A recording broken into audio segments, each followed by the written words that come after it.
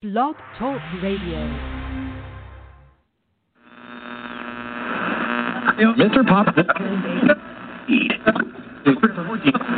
views and opinions of this show do not necessarily reflect the views and opinions of this network and its affiliates.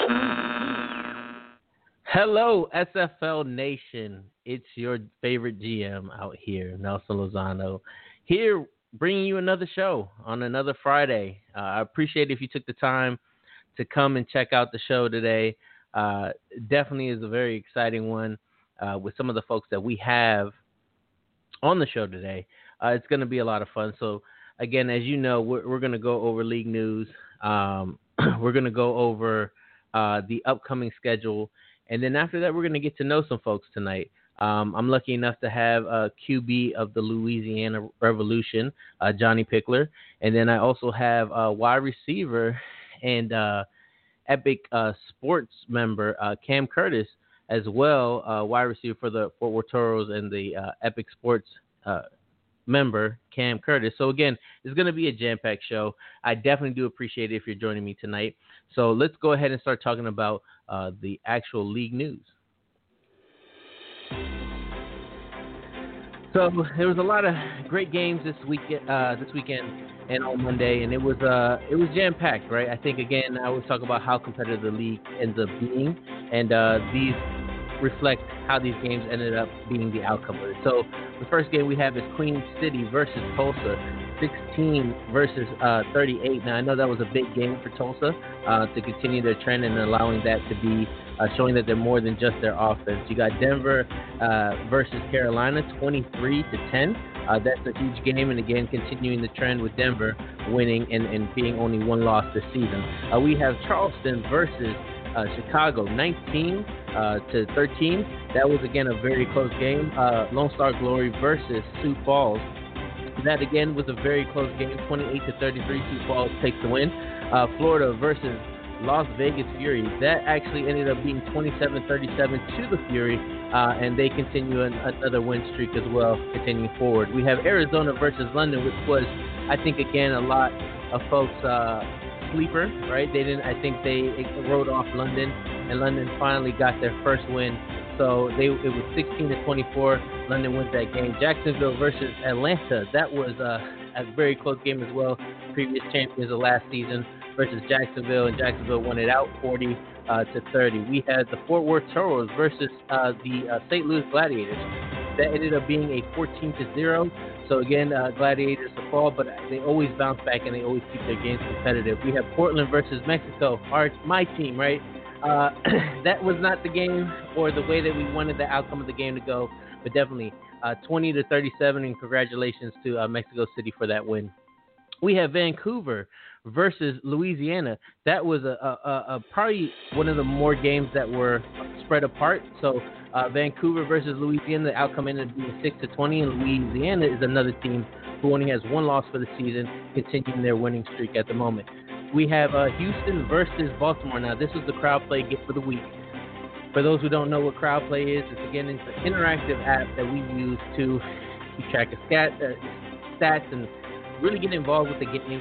It lets you see these games a little bit differently and trying to keep track of the score. And what's really cool is that even if you don't get the answers right, you're still getting some kind of points that you can use later for gifts and rewards. As I was looking on there's a Best Buy gift card. So again, this was our Crowd Play game of the week. This was Houston versus Baltimore, 14-47. I know, again, not the way that Houston wanted to go, and Baltimore, again, showing how strong they are. And that actually ends that week's games. We have some of the folks that were the leaders of their respective sections. We have the top passing. This weekend it being Brian Destiny of the Atlanta Swarm, Matt Wilson of the Mexico City Aztecs, Josh Miller of the Denver Nightwings. We have AJ Caswell from Queen City also on the list, and then Ron Cochran of Florida Storm ends up running off that list this weekend. It being led by a rookie is quite impressive, seeing some of the talent that's inside of this league with those quarterbacks. We have the top receiving, Mike Daggs of Mexico City. We have Gabriel Manning of the Tulsa Desperados, which had a historic 2 field goals, I think, brought back So that's really cool. Shout outs to him and him being in the top in the receivers category this week. We have Ivory Irvin, which is on the Baltimore Vultures at number 3. We have Vin Kalia, of the London Knights. We also have Chris Curtis, Queen City Corsair, rounding off that list as well. So then we have the top in rushing. So this week we have Reggie Streeter of the Louisiana Revolution going ahead and taking the top of the crown this week and continuing his very, very impressive season so far. We have Colin Hart of the Sioux Falls Sparrows. We have Gerald Willis of the Jacksonville Kings. We have DJ Moses II on Arizona Scorpions. And then finally we have Jared McChesney rounding it off at the top running backs this going into this next week on the Denver Nightwings. So those are your top rushing, top defensive. We have Brody Goach of the Houston Hyenas. We have Aaron Lee of the Atlanta Swarm. We have Mel Davis of the Portland Fleet. We have Josh Reese of the Charleston Predators. And then we have Quintus Shine, hopefully I said that right, of the Atlanta Swarm, running it off for the top defensive players of this week. And again, special kudos to Mel for continuing to keep that trend. Great job, Mel, and to our organization. We have the top when it comes down to special teams. Now, again, I did mention Gabriel Manning's overall 2 returns back. I think nobody at the moment has done that other than him. But we do have on the top of the list Art Vandelay of the Portland Fleet. We have Giovanni Bolt of the Baltimore Vultures. Shea Carroll of the Carolina Skyhawks. Cameron Curtis, which we will talk to later on tonight, of the Fort Worth Toros. And then finally, rounding it off, like I said, Gabriel Manning of the Tulsa Desperados. So excuse me, I'm sorry if you hear me kind of choking up, because again, that was quite a performance when it came down to this weekend. Again, special teams do matter, and I always have to say that every game because I feel as if you can't say enough about your special teams. So finally, we have our top kickers. This one here, we have Kramer Jackman of the Denver Nightwings leading us off at number 1. We have Shark Tarkton, I don't know why every week this ends up being a struggle, of the Baltimore Vultures. Anthony Cece of the Jacksonville Kings. We have Cole Varner of Mexico City Aztecs. And finally, rounding it off is Cliff Allen of the Arizona Scorpions. So, again, congratulations to each and every one of you guys. You are the leaders. You guys are the folks who are going into this next week as on top of your board. So hopefully that goes ahead and continues for all you guys and continued success. And for the folks that are close and maybe are able to get themselves into the top of the leaderboard, here's your opportunity of knowing who's ahead of you and who you want to keep an eye on. We now have Week 8 games. So on Saturday, September 5th, we have Louisiana at Houston. That will be at 3 p.m. Eastern on 11 Sports and for the fans. We have St. Louis at Las Vegas. That's at 5 p.m. Eastern time on 11 Sports and for the fans. We have Portland at Vancouver at 8 p.m. and that will be on Twitch. And we have Chicago at Jacksonville at 8:15 and that's on YouTube. So again, for those who don't know how or why there's 2 games at a time, it's just to, again, get those 2 teams to get seen on 2 different networks, right? And it allows us to, again, have more games on different days. So we have Sunday, September 6th. That's Atlanta at Arizona at 1 p.m. On 11 Sports for the fans. We have Lone Star at Fort Worth at 3 p.m. and that's on 11 Sports and for the fans. We have Baltimore at Mexico City, and that's at 5 p.m. On 11 Sports and for the fans. We have Tulsa at Florida at 8 p.m. and that's on Twitch, and we have the YouTube game, Carolina at London. On Monday, September 7th, we have Sioux Falls at Queen City at 7 p.m. on 11 Sports and for the fans. And the crowd play game of the week this week, guys, is going to be Denver at Charleston. That will be at 9 p.m. and that will be on 11 Sports and for the fans. So, like every week, it becomes a little bit difficult for me to call a game, say this is going to be the game of the week, or this is going to be the game of the year, or whatever, right? Like, regardless, every game is competitive. I think that's what I really enjoy about this league. And again, even teams that aren't maybe crushing it at the moment still have an opportunity to make it win every week, which is really cool about the league. So the crowd play game of the week again will be Denver at Charleston, and that will be on Monday. You'll have your other games as well, and hopefully to everybody who is playing on these days, best of luck to you if you're listening. And again, to my Portland Fleet, let's go ahead and try to continue and get win number 2 against Vancouver. So again, it's been an awesome week, a lot of great memorable performances. But I do want to go ahead and get started and start speaking to my guest of the evening. It is quarterback of the Louisiana Revolution, Jonny Pichler. Jonny, how you doing? Not bad. Yourself, my man? I've been better. For some reason, I don't know what happened. I started coughing and having something in my throat, so I do apologize if that's what you heard. But I'm doing better now. I'm doing definitely better now. So thank you again for, joining the show, reaching out to me. It was definitely a very hey, this is awesome, right? Like, because we kind of spoke off air a little bit that your support for content creators is known, right? And we appreciate that. And it's a genuine appreciation, right? And I think, again, kind of what, this being noticed, something that I work, I don't want to say hard on, right? But that I have a lot of passion in. You reached out and said, hey, I would love to be on the show, and we made that happen. So thank you again. Yeah, of course, man. No, and to say you don't, work hard on it, you'd be lying to yourself. I mean, putting out podcasts, that are hours long and dedicating, a day to the week to it and planning for it and coming up with questions. I mean, and then the production behind it, yeah. I've dealt with it, myself, and so I definitely have, nothing but kudos for all you guys that do it, and do it, free of charge, just out of passion for the better sake of the league and to give, all of us, enthusiasts more stuff to consume. Definitely. And again, as long as folks notice it, I think that's really the payoff. Because you just, when you aren't playing and you aren't in your locker rooms and you aren't in Gen Chat, just like any other sport that's out there, you like to hear it when you want to hear it, right? Like, just like the news. And I think with this whole platform and everything else, it has allowed us to really connect with people, and it's been a lot of fun. But to not kind of ramble on, I'm sorry, I do want to talk about you. So, Jonny, tell us a little bit about yourself.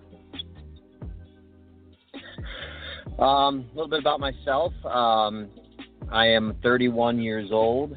I live in the Chicago suburbs. I have 2 beautiful daughters, ages 4 and 6, Gracie and Gabby. Kelly, who just celebrated her 30th birthday, the love of my life, want to give her a shout out. She does so much for me. So, I mean, we got just a little average American family here. I'm a military veteran, former criminal investigator. I've dabbled in a lot of things. Was a poker pro for a few years in my life before I had kids. Got into esports. But that's just a little about me. I love video games. I love sports, like I think most people in this league do. Played 4 sports for the majority of my life. Football and baseball, the longest. But yeah, man, that's me. Well, I don't know if you could really say ordinary or anything like that. I think that's pretty cool to know what you've been through and what you've been able to accomplish. One, I want to say thank you for your service, right? Like, I appreciate you taking on that oath and really protecting our country and giving us, the opportunity to do anything that we really want, in the constructs of a law, right? But I appreciate it. Thank you again. I do want to say that first and foremost. I think, again, what you were talking about, right? Like, having being a poker player. And were you professionally a poker player? Like I mean, I did well enough where that's all I did for about a 2-year stint, So I made enough to pay the bills. Now, did you get into that like naturally? Was it something that you went to a casino one day and say, hey, this is kind of fun, and picked it up, or how did that happen? No, I've been into poker, since it kind of became faddish, and you saw the World Series of Poker all over TV when I was young. I think it may have started when I was around 13 years old. I started playing with my friends very often. By the time I was 16, I was sneaking into charity casinos that you had to be 18 to be at, that wouldn't really ID you. I got myself tied into, underground games of Chicago, and was playing for high stakes at a young age. And it just became, a rush for me. And I had a lot of good experiences and bad experiences with it, but I loved it. I love the game because I'm a competitor. I love sports and I love chess, and I think it's poker is really it is a game of skill. You're always measuring your limits and your odds, and it's about timely decision making. And so I love the mental challenge of it, being able to read people. After I went off to the military, had no kids at the time, was single. I missed, out on the typical college life that my brother and all my peers had been participating in. So I told myself, you're gonna kind of follow your dreams, and once you finish your service contract, you're gonna take a stab at professional poker. And even when I was in the military, I took leave to go to my first World Series of Poker event.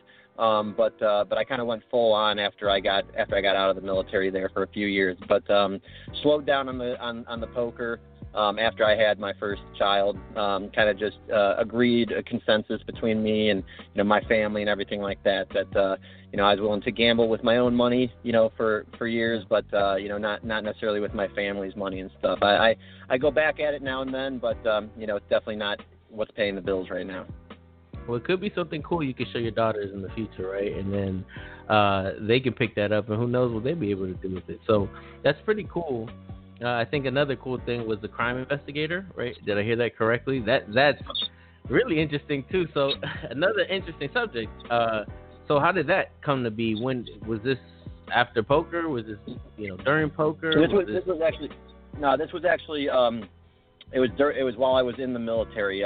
If you've ever heard of the goofy show NCIS, that's based off a real federal investigative service. The Navy Criminal Investigative Service is what it stands for.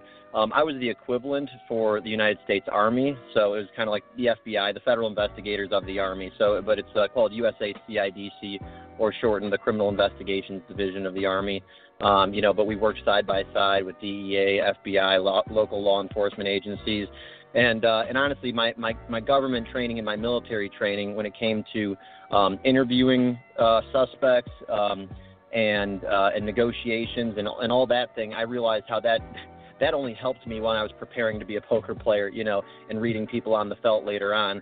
But it was a really unique experience. I got recommendations from some high-ranking individuals in the military to get in on that at the minimum age of 21 years old, and and so I did that, and I did that from 21 to 23 years old, in the middle of my 6-year active duty Army service contract. But saw a lot of things, that unless you're living that life that you normally wouldn't see. But I'm thankful for the life experience that it gave me at a young age, to be exposed to a completely different side of the world there. Yeah, and I think how everything works together, right? You even mentioned things you learned in poker, it just helped you into this career path that you went into. And I think that's a really interesting about you, right? Because we hit a lot of topics already, and I think they were amazing to kind of talk about, because this, when you speak with a certain type of conviction and very very straightforward, right? And it's I can kind of see, with the military, with the poker, with everything else, it definitely kind of ties in together. And I'm starting to get a better image of you as the person, Jonny Pichler, right? Now, fun fact about you, you have a lot of interesting stuff that you've already spoken about so far, but what's a fun fact about you that people don't know? Man, a fun fact. I mean, those might have been the fun facts I was thinking of if people didn't know that about me already. But I don't know. Let's see. fun fact. Fun fact is that I'm good at fantasy football as well. I'm in a $500 buy-in 16-team league that's been going for 8 years, and Wow. and it's entering its 8th season right now. And out of the prior 7 seasons, I have 4 titles in it, and that's it's given me a nice payout. So I take pride in my fantasy football ability as well. Wow, yeah. I mean, it's not easy, right? I'm going to tell you, I gave up on fantasy football, but I'll give you the story, the reason why, right? Ended up being part of a work pool, right? They were like, or a work fantasy football league, and it wasn't nothing big, right? It was like $5 or $10, something of that sort, right? And I went ahead and looked at like reviews and looked at players and tried to speculate who's going to be that person that's going to help me win the money at the end of the season, right? And long story short, did all this time. The person who ended up winning it all was a person who, one, did not choose their players, auto-chosen. Just auto-draft. Never changed their roster, never changed anything, right, when they went into the week. And literally did nothing and got the cash prize at the end. And that is exactly when I decided I'm done with fantasy football. If this person who didn't even try just took my hard-earned money, this is not for me. So so if you have a talent around it, Jonny, that's pretty cool, because I don't got it. And if you want to send it this way, maybe I might reconsider fantasy football again. But until then, I'm staying far away from it. But that's pretty cool to know. Now, your SFL story. Walk me through kind of, I guess, from A to B, right? Like from first seeing the league and seeing the concept of it and your thoughts around that, and then getting from being the first pick in the draft. And I remember, and before we continue on, I remember that was being the first draft I ever watched, right? Like I actually watched that and everything, and I remember all those segments and everything else, and it always took me back because of how professional it was. And from a video game, this was the first time me being introduced to it, so that kind of went about it. But finally getting from there to where you're at now, where now you're in a new state and city, and you are definitely someone who has brought notoriety to the organization already, right? And walk us through your whole SFL story. I mean, all right. So, just discovering the game. I love football. It's my favorite sport. I attach myself to anything football. My whole life. My dad had me playing, suiting up in pads since I was 6 years old. I remember that, he used to, you technically had to be 7 unless you were of a certain weight. And I remember the day that he put his winter coat on me, and he stuffed all the pockets of his winter coat with pennies and with coins and with weights, just so that I would qualify to start playing ball like as a 6-year-old. And so, I fell in love with football, with the game. I think, it's beautiful. I love the balance. I love offense, defense, special teams, the 3 facets that even if you're a star player, that you need to rely on your teammates. I think more so than anyone else that I know. I love watching from the sidelines. I love watching my defense thrive and my defense play just as much as I like being out there myself. So I fell in love with the game early. I attach myself to anything football, whether that's a video game, whether that's fantasy football. Even after I got out of the military, I was playing in a traveling flag football league. Anything that I could do to keep it going. And the flag football league really filled a void in my life. It would be something that I could rely on, because you love the camaraderie that football gives you, that team sports give you. And knowing that every single Sunday I could go out with my boys and, we could ball out, whether we win or lose, we'd have a great time. I pushed that to the limits as long as I could. It was a very competitive contact traveling flag league, and it was kind of like an Eli Manning situation where the guys had respect for me because I'd been a captain and been around for so long, But honestly, my talent wasn't there anymore. There's so many guys in their young 20s that could run circles around me. There's more mobile quarterbacks. There's guys that could outthrow me. I really, I think, stuck around long enough just because of my, my accuracy and my decision making and kind of just knowing how to play the game and having the experience. But there was so much talent around. It was one of those situations where, like, listen, man, either you got to, like, step down and, like, with respect to yourself, or you're going to become a backup really soon. So wow. I ended that hobby, and within the same month that I kind of hung up the cleats, for lack of a better term, I noticed the SFL. I saw it, on my PlayStation View, right, E under 11 Sports, right next to ESPN as I was scrolling to ESPN. And I couldn't believe what I saw. And that very same day that I discovered it, I went to the website, called up Cameron Irvine, and wanted to get involved. And he kind of he told me to pump my brakes a little bit. He said, because I talked to him, I think, for an hour right off the bat. I'm like, I can't believe what I see. I have this kind of esports experience. I love football. I see the potential for this league. I'm like, can I just buy a team from you right now and stuff? What's it going to cost? He's like, well, that's not how it works. You got to start, blah, blah, blah. And then he walked me through the ropes of, and I got involved. I started to be different than a lot of other people were as far as rookies at the time. I put myself out there. Kelly had fun kind of as my PR team, putting up all these fake magazine articles, touting me as one of the best guys in the draft, before anyone really knew me. But I mean, behind the scenes, I was having, very detailed conversations with owners and with general managers, and, really wanted to sell myself and what I could bring to an organization. The Gladiators believed in me. To the draft that you were speaking of, which was a great experience. You were definitely right. I mean, the production was done, outstanding. It was completely outstanding. And the experience to fly to Boston. Kelly and I turned it into a mini vacation of our own, and to see the city. Yeah. We visited Harvard and everything like that. And then to be able to put on that Gladiator hat as the first overall pick was a really cool thing. My brother and my friend ended up being drafted in the second and third round. They're still Gladiators to this day. Mark Ronick, outside linebacker, and Tony Roberto, defensive end. They are captains and veterans over there in St. Louis right now. And, it was an experience that we got to share together, playing season 14 together.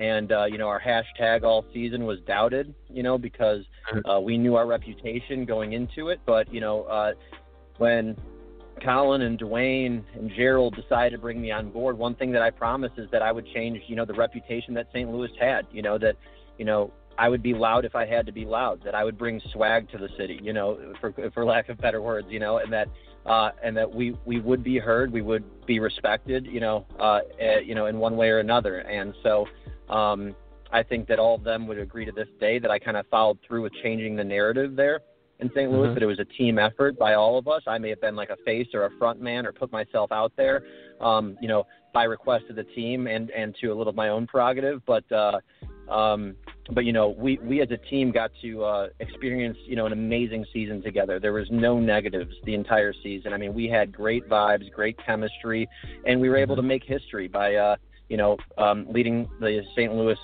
Gladiators to their first ever playoff appearance. And I thought it was a very special season. As we move on to the off season, it was a difficult decision. At the end of the day, I decided to remain loyal to my coach, Gerald Smith. And, had he not been, purchased New Orleans and turned it and rebranded to Louisiana, or and then he would have stayed in St. Louis. I would have stayed in St. Louis. I mean, everybody knows that. I mean, it was so the fact that he moved on to Louisiana. It kind of is like, oh man, like I guess I got to test the free agency waters, and ended up making the decision to go down to the swamp and rep the boot down in Louisiana, and we're having a great season. Currently at 6-1. It's been a little bit of an emotional roller coaster so far this season for various reasons, but we are extremely confident every time we go out and step foot on the field. And nothing's going to really rein in that confidence. It's running wild and loose all across the locker room. We all feel good, and this is a very good team, and we're going to be a good team for a very long time. Yeah, and you guys have definitely came together. And one thing I'm gonna say about you that I think here throughout the story of how we got to here, right? It shows. I think you said how you're a team player, right, and a teammate, and you may be offense, but you always cared about defense, right? Like it's that whole team unity, and you've shown that in this league, right? With St. Louis when you first coming in, and the pride that you had, and still the emotional connection you still have with that organization, right? Like you can hear it when you're speaking about it, right? Because it meant that a lot, that they did that. They took in people that you knew as well, and you were able to set a foundation there with other people. And then when your coach moved, then that connection was there as well, and that was made through that same type of organization. So I can tell your passion, and it shows. You even recognize the defense a lot of times too in your press conferences that you have. That shows that you are legit a team player. Now the whole Cam Irvine situation, I do want to, again, he was on the show last week, and he definitely shared a lot of knowledge and a lot of stories, and again, did the same thing you did, right? Reached out and said, hey, I want to be involved with this. And I was more than appreciative, just like I am today. And for him to take that time, an hour of his day with somebody he doesn't even know, who's, already trying to buy a team, to take that time to spend that time with you, you can see what is set up. And it's really cool to hear how your wife and everything else spent the time with you as well with this, right? And having some type of involvement. And, that's kind of a parallel to my wife, where she actually helped me with the promos that we put out, right? So when we have a game at Portland and I have to figure out how I want the background to be, or the logos to use, or whatever the case may be, or even if the text is how I want the text to be, I'll set up what I think, and then I'll share it with her and I'll show her, and then she'll be like, let me try this, let me do this, right? And it's minor details that she helps with, but that can make all the difference on the promo itself. And that's cool that she did something like that for you, right? Like making news articles and all those kind of things, so folks can get to know you more. And I'm gonna tell you, like, I think you really pioneered the gelling of the making it feel real, right? I think you do a really good job in taking this league, and I think you really pioneered for a lot of us to try things differently, right? Because I think before even you coming in, I think there was still a transitional period, and but seeing your promos, seeing your shows that you had, and whatnot with Access and everything, I felt like that's what was kind of a normal to me, right? Because that's what I came into when I came into the league. So to see the progression and seeing all these people now taking that same kind of steps, right, to make it as realistic as possible, it's a cool thing. And I don't want to dig into that yet, because I think, a little bit later on, I do want to understand that. How did you get to that creative process? What made you say, hey, let me attempt to do that? But you know what? Let's jump into it, because it really is something interesting. So how, just saying that I feel like you pioneered that and you made it a normal when you were quarterback for St. Louis. How did you come up with the whole, or what motivated you to do like a press conference type of situation where you recorded it and had sound effects and everything? Well, it was something I knew I was going to do before I even kind of played my first game. I told, I kind of promised that to St. Louis, that I was going to bring not only new things to them, but I was going to kind of put us on the map, and kind of do new things for the league. I think that it is important, and I think that this ties back to a little bit of my esports experience with the 2K league. One of our, one challenge that any esport faces is to really get the personalities out from behind the avatar, and mediums like your podcast right here is a way of doing that. But also, I wanted to take the initiative and, really kind of go from the player's perspective because, everybody strives to, to be an owner, to be a general manager, to be a coach, to do the X's and O's. And I think that all of that's great. People have asked me, hey, do I want that? Do I want this or that? I want to show that, we can have a lot of fun if we kind of, unleash ourselves as players. Just being a player, we can up the standard of what it means to be a player. We can really have fun with what it means to be a player. We can do press conferences. We can do. I'd love to see the league implement post-game interviews, which is what we learned to do, with the 2K league, and to, we want realism. I mean, that's what this is, a simulation sport. So, I mean, while we're not on the field getting, bloodied and battered every week, the one thing that's very real in this league are the emotions and how similar those emotions are to people who are really playing this sport. So, I mean, I think that you could do a docu-series if everybody's phone calls that they had, about the league, about their team, talking with you as a GM, talking with other GMs and this and that. These are multiple hour conversations, in free agency, talking about, weighing your options in free agency and the emotions of letting your team down if you move to another city and this and that and the other. I think that bringing the emotion out is key to, any type of entertainment, and sports is entertainment here in this world. And that's, and it's the drama, it's the storylines, and it's the audience being able to relate with the emotions is really the selling factor. So I said, without having to convince the league, you need to do it this way, you need to do it this way. I just said, what can I do myself to kind of get that going, to at least say I'm kind of accomplishing what I want to. And my medium for doing that was the press conferences. But, I think that I think people should be on the hot seat, to be honest, and be asked tough questions. I wish that I didn't have to ask myself, questions and kind of script myself. Now, I don't take multiple takes. Kelly helps me with a question or two. I want to ask myself even what I think is a difficult question to answer sometimes. Yeah. I mean, you guys have seen that I'll put myself on the spot. But I think that, after, when a team is, 0-6 or has lost 3 games in a row, I think that, in the break between games, because sometimes we have like a 10 or 15 minute break, that there should be a GM or a coach or a leader of a team that's like willing to be interviewed right now by kind of a dedicated league, a reporter or something like that, who would say, who would ask a GM, like, are you on the hot seat right now? Or ask an owner, like, are you about to like can this GM, or like, is it the coach's fault? Like, there shouldn't be any excuses for being this record right now or losing 3 in a row. You're defending champion. You're under 500. What's the issues? What's going on? And kind of like, hey, it's like you want to play the role. You want to be a coach in a simulation league. Take the stand, take the podium like coaches have to. Like GMs have to. Like players have to and stuff. So I'd love to see more of that. And I think that, like you said, even since I started doing it a season ago, I think that other people have started to kind of been okay with revealing themselves more or taking on their persona a little bit more.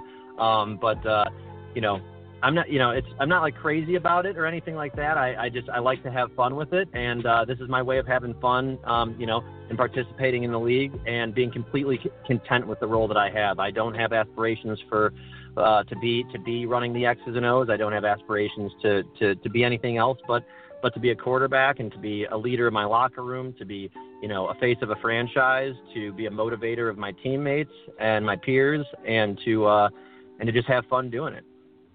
Yeah, and I think there's a few things I want to touch on that, right? I think that concept of, getting to kind of know, because what you're saying to me feels like it's kind of getting to know what's in the head and being kind of living in that moment with that person, right? When you're interviewing somebody in a very emotional standpoint, you'll get the rawest type of emotions, right? And in that spectrum, right, because again, my organization isn't starting the way that we want. I think again, it's a lot of hard work though. On that side, when I see the conversations, when I see, the taking part of the whole organization and how everybody takes their part and tries to figure this out together, and how they'll lift each other up, and they will, make sure that there is multiple looks at multiple things, right? And I think, to get that situation where you'll hear the investment portion of what was taken to do that, right? And there's a knowledge to this game that also needs to have happened organically, right? When people are coaches and you're able to kind of see the mistakes that happen, I feel as if, those are growing points that you can use towards an organization as yourself, right? You have that experience, Gerald has that experience, right? And, coming in and then coming to the organization and understanding based on having a way to experiment somewhere else to then come into his own organization and say, hey, this will work. What didn't work when I first did this, and this is the type of team I want to help me achieve that. I think, again, that, that is to be understood, and I think there's kind of a portion to it, but I see your point of it, and I think this is what some people may get bothered, right? Because I think this is where I wanted to see your viewpoint on when people misunderstand you. Where does that take you, and kind of understanding, but you can see how people can feel uncomfortable with that, right? Because it's not easy to get people to talk. I will tell you that, right? Having this show and trying to reach out to some folks, understanding that they may not be comfortable speaking, one, live, right, and two, about things, about them personally, it scares some people.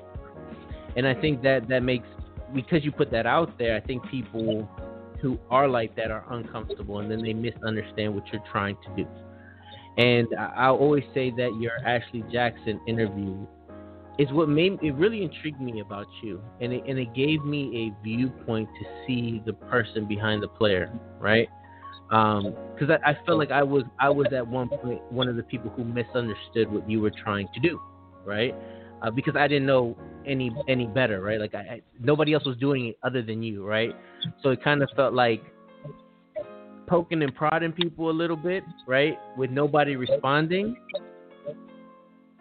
Because I was coming in a standpoint of not understanding, right? Like I told you, you were the normal. Your press conferences and everything, that was the normal to me, and nobody was doing that as well. So when the messages would come out and you were giving that raw emotion or your actual thoughts about the next opponent or a person or whatever the case may be, it got a little bit misunderstood and misjudged because of nobody's reaction or how people reacted. I feel like people started giving you a whole bunch of hate, and it was just interesting to see how that all developed. But I think, again, like I said, Ashley Jackson's interview made me realize something that you said, right? You were like, hey, this is I don't want to say persona, but this is what I'm trying to do. This is how I'm trying to, get things to be more realistic and exciting and these kind of things to help the league be more attractive to an audience. But you said, hey, if you really have a problem with me or you don't understand something, reach out to me, right? And that was big. Yeah. That was kind of like saying, like, hey, get to know me first, get to know what who I am, and then understand that. And with your explanation of why the press conferences happened, what that was able to do for you, what that made an image of, and in a sense, the people recognized you, right? That's how that ended up being how you became a brand, right? And that's kind of how I associate you, is more of a brand because of the people that you have, right? That support you, that do the promotions with you and everything else. And like I said, it's something that we didn't understand. And now that I have an opportunity to have you on the microphone, when you hear these kind of things that people misunderstand you, like, where does that take you? How do you feel about those type of situations? Well, misunderstanding is a good way of it. I think that, I think the biggest thing is that people do mix who I present myself, and it's not even their fault really, but you just have to take the time to separate the individual who's doing a press conference from like the person who's the artist kind of putting on that press conference, and who's the content creator that's creating that for an entertainment, kind of perspective. That being said, when it comes to just the haters, if you want to hate the player, because I talk smack about your team, because I tell you that, we're going to, I'm pretty confident that we're going to run over you next week or this or that. I think that I actually don't sound too arrogant in a lot of, my interviews. If you really go back and listen to all the press conferences, I think I answer questions the way a quarterback would. And I think it's natural to me because I've listened to a lot of interviews. I've been a quarterback myself, never at any serious level. It's kind of how I would answer the questions that are scripted there. In entertainment, I'm not looking to stir the pot, but it's really a win-win. I really think about everything that I say and do. I'd like to say that I think about it, kind of very, very well. It's kind of thought out. It's a kind of a chess game. It's kind of staying a few steps ahead, and that's not versus anybody. It's just my own game and my own way of playing it. And I've been doing it since I first got in the league. And the fact that so many people, if you want to just tune into the Louisiana game just to see me lose, or just to hope, will this be the game that Jonny Pichler throws 5 interceptions like all the other quarterbacks in the league? Because I've never had a game that I've thrown, for 4 interceptions. And I've only had one game that I've thrown for 3. Credit to Gerald and my coaching staff. And to a great run game for 2 years in a row. But are you tuning? Whether you're tuning in to root for me, tuning in to root against me, it's about entertainment. It's about upping the entertainment quality of my team, because that's all I can control. If other teams want to follow to get to get virtual quote unquote asses in the seats, to get people to care about the results of their games, that's their prerogative to do so, or to find other mediums to do so. But I have fun doing it. I know that some things that I say in a press conference will rub someone the wrong way, but it's like, man, this is just to get the emotion going. Like, if this was real, these are things I would say. I am confident in my team. I don't care if you don't you shouldn't you should be upset by what I just said if you're in the state of a team that I just talked trash about. I hope that actually unites you guys as a team. I hope you're that much more pumped up to get in front of the TV on Sunday and and to just get that much more tightened with your brothers or your sisters on your team to go against me and my team. I hope that I helped you with that. I hope that I helped my team, and my teammates have said for 2 seasons in a row now, they love everything I do. That my confidence kind of radiates, around the locker rooms and kind of gets the guys going. They know that, they trust me in that space to kind of speak my mind and to represent us all the way we want to be represented. And we don't care if we're hated or loved. We know there will always be critics at the end of the day. We know that someone will always try and, pick at us or pick at me or put us down or do this and that. You're never going to please everybody. But I don't mind being loud. I don't mind being flashy for, strictly for entertainment value. And I think that, to your point earlier on about, kind of the initiative for the league to do that and how it's tough for certain guys to talk or to want to do that, or some coaches wouldn't want to be put in that position. Some GMs wouldn't want to be put in that position. Some players, that's okay. Right now it's a pure volunteer basis. We're not requiring anyone to go do press conferences or whatnot. We should know as a league, though, that we will plateau when it comes to entertainment value, because the studies are out. Other esports have been around a lot longer than us, are at different levels than we are and stuff. And even they've even struggled to gain an outside audience, with having multi-million-dollar, organization backing them and developing their games and doing this and that. And they even struggle unless they're willing to kind of really convey the emotion, really convey the storylines to the audience, unless they're really willing to put that out. Even professional esports players who are, have skills like fighter pilots, these young kids with their reaction time, and, whether they're playing first-person shooters or they're good at Madden or they're good at NBA 2K or NHL, all of them, to an outside audience, these guys all just look like robots, and they all look the same. They're all just like the same person wearing different color uniforms, and they don't really know who these people are out behind it. So it's a challenge to get the emotion going. you look at any professional sport, it's the entertainment that sells. It's the star players and the things that they say that are in the gray area that sells. If a guy says something and he gets fined or suspended, the commissioner doesn't actually hate that. He actually loves it because it's going to be on ESPN for the next 3 weeks, and it's more news for the team. And it's the stories, it's the comeback stories, it's the rivalries. And I mean, and it's tough to make it a real rivalry if everybody knows, hey man, at the end of the day, we all still love each other. If we really all do still love each other, that's great. That's great for the community. I don't want anyone to personally attack anyone the same way I wouldn't want to be personally attacked. But, when we're in this space and we're trying to put on a show for an audience, if we're really trying to attract fans, really trying to take this league to the next level, I think that, initiatives like this are kind of a requirement to do so. If we're not going to do that, then let's just accept that, hey, that we're not really trying to grow that big. We're not really trying to get an outside fan base interested. We're okay with just the people who are involved in the league watching the league. We're okay with just, our brothers, our wives, and ourselves tuning in and watching the games. I mean, if you're really trying to gain an outside audience, these things are a requirement. Whether you like to talk, publicly or not, it's part of the business. Coaches that's why people in professional sports, they have PR people who help them with this and prep them, and they see how articulate you are when they're recruiting you from high school to college and this and that, because they know you're going to be in front of cameras. They know you're going to be speaking. It comes with the territory to have to answer some difficult questions here and there. It comes with the territory to put your face. If you represent a franchise, if you're making all these decisions, if you're recruiting people, cutting people from your team, drafting people, you should be able to explain yourself. You should, if you're designing the X's and O's and you win games, and you take the credit for it, you should be able to articulate yourself, to the audience when you're not winning games. So it just comes with the territory. If we're talking realism and sports and entertainment, and I don't think we have to go there as a league, but I think that we should stop kind of pretending that we're going to all of a sudden take some huge step forward without really attacking this issue.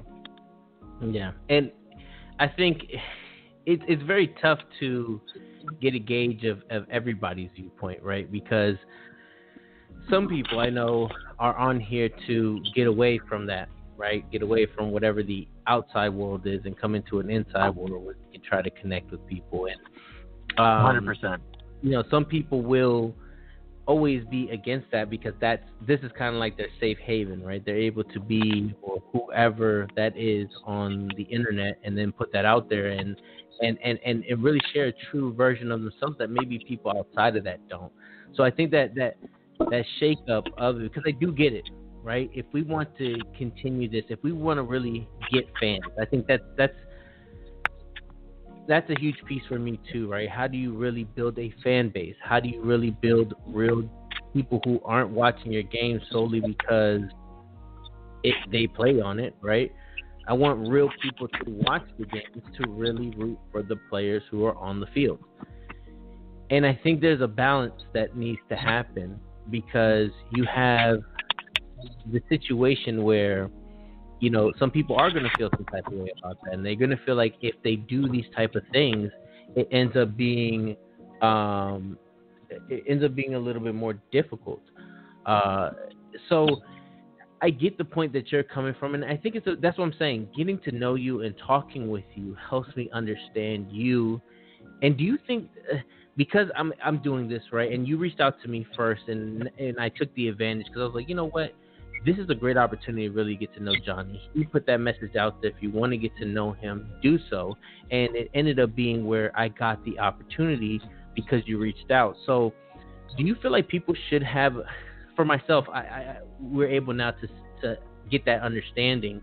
But do you think you should give that warning to people? Or do you think that they should, if they really care to know, right, who the person behind the player who's on, Discord and who's in Twitch and talking and doing all this press conferences, do you think that they should get a warning out of that? Or do you think that, like, hey, they should probably take the time like I'm doing right now to understand why I do certain things?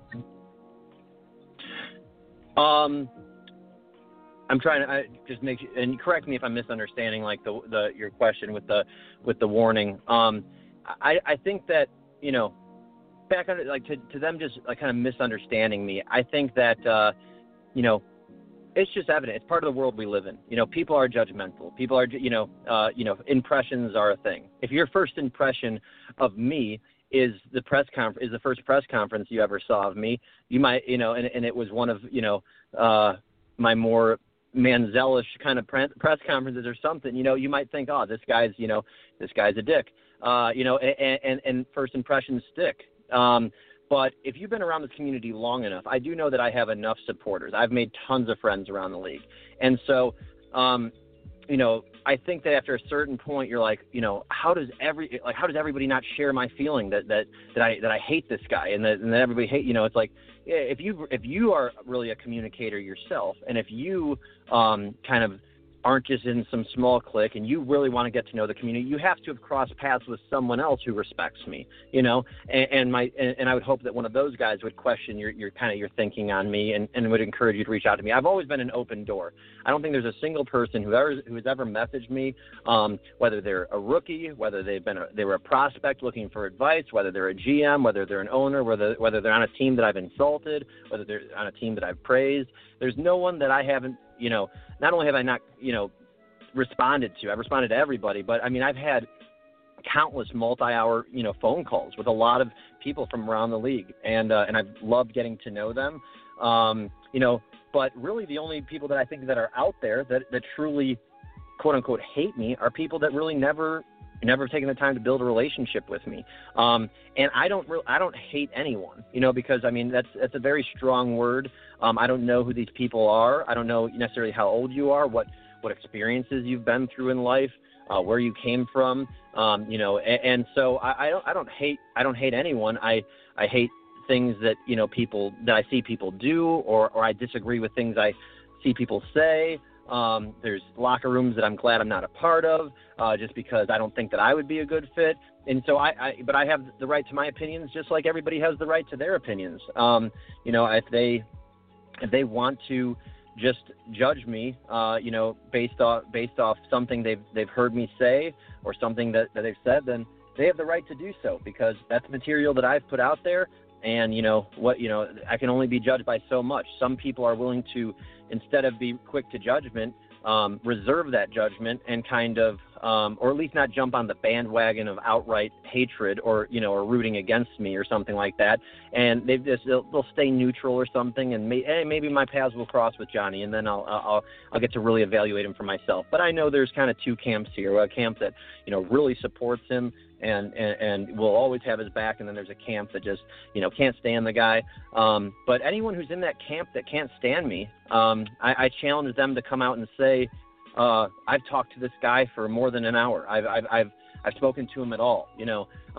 Saying a couple words to me at some point doesn't justify you knowing me or my personality. So to really get on the phone with me and to get in a VC with me and to chop it up for a while.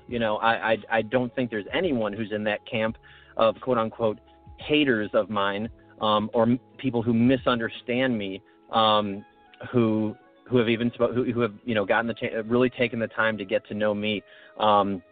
So that's all I have to say. It's like I'm glad that the people who I've taken the time to get to know and who have taken the time to get to know me in return, I think that we all have a genuine respect for one another. So that tells me I am doing something right, and that I'm confident with how I interact with people. I'm confident with how I can just jump into a new community and kind of make a name for myself and represent myself how I'd like to represent myself. And I'm just confident in my abilities to do so. I'm human like all of us. So I could say something that could easily come off the wrong way, or that could come off cocky, or that could come off, this or that. Whether that was my intention at the time or it was a slip up, it happens. And, if you're going to just judge me on that completely, then that's just the type of person you are. You're going to have issues in life because then I assume that I'm not the common denominator there. I assume that you judge a lot of people, very rash, and I kind of feel bad for you in that sense. Yeah, I think again, right? Like, hopefully this show and it ends up being a podcast after we're done with the show, right? If folks end up listening to that, I think this gave an opportunity for them to see who you are, which your where you came from, what has made you you, and then understanding what you're trying to do, which is the same goal as me, right? It's creating this fan base, creating a realism, creating something that people desire to watch. Um, and you want to have that, just like me. I want to have people who follow my players for being the players they are on the field every day, and I want them to follow my organization because I'm prideful of my organization, and I feel like others would be too. It's all the same kind. It's just we're doing it in two different manners, right? But to understand what at the end of the day you want to be able to accomplish helps understand you, and then separating those two, which you talked about before. And your message is always the same when you do interviews, right? And I don't mean interviews of your own, like the press conference. I mean like with other folks. And I think the message is always consistent. It's always like this: hey, like, understand where I'm coming from, and just take the time to get to know me first before you really say these words of hate. And I always got to remember, it's the internet.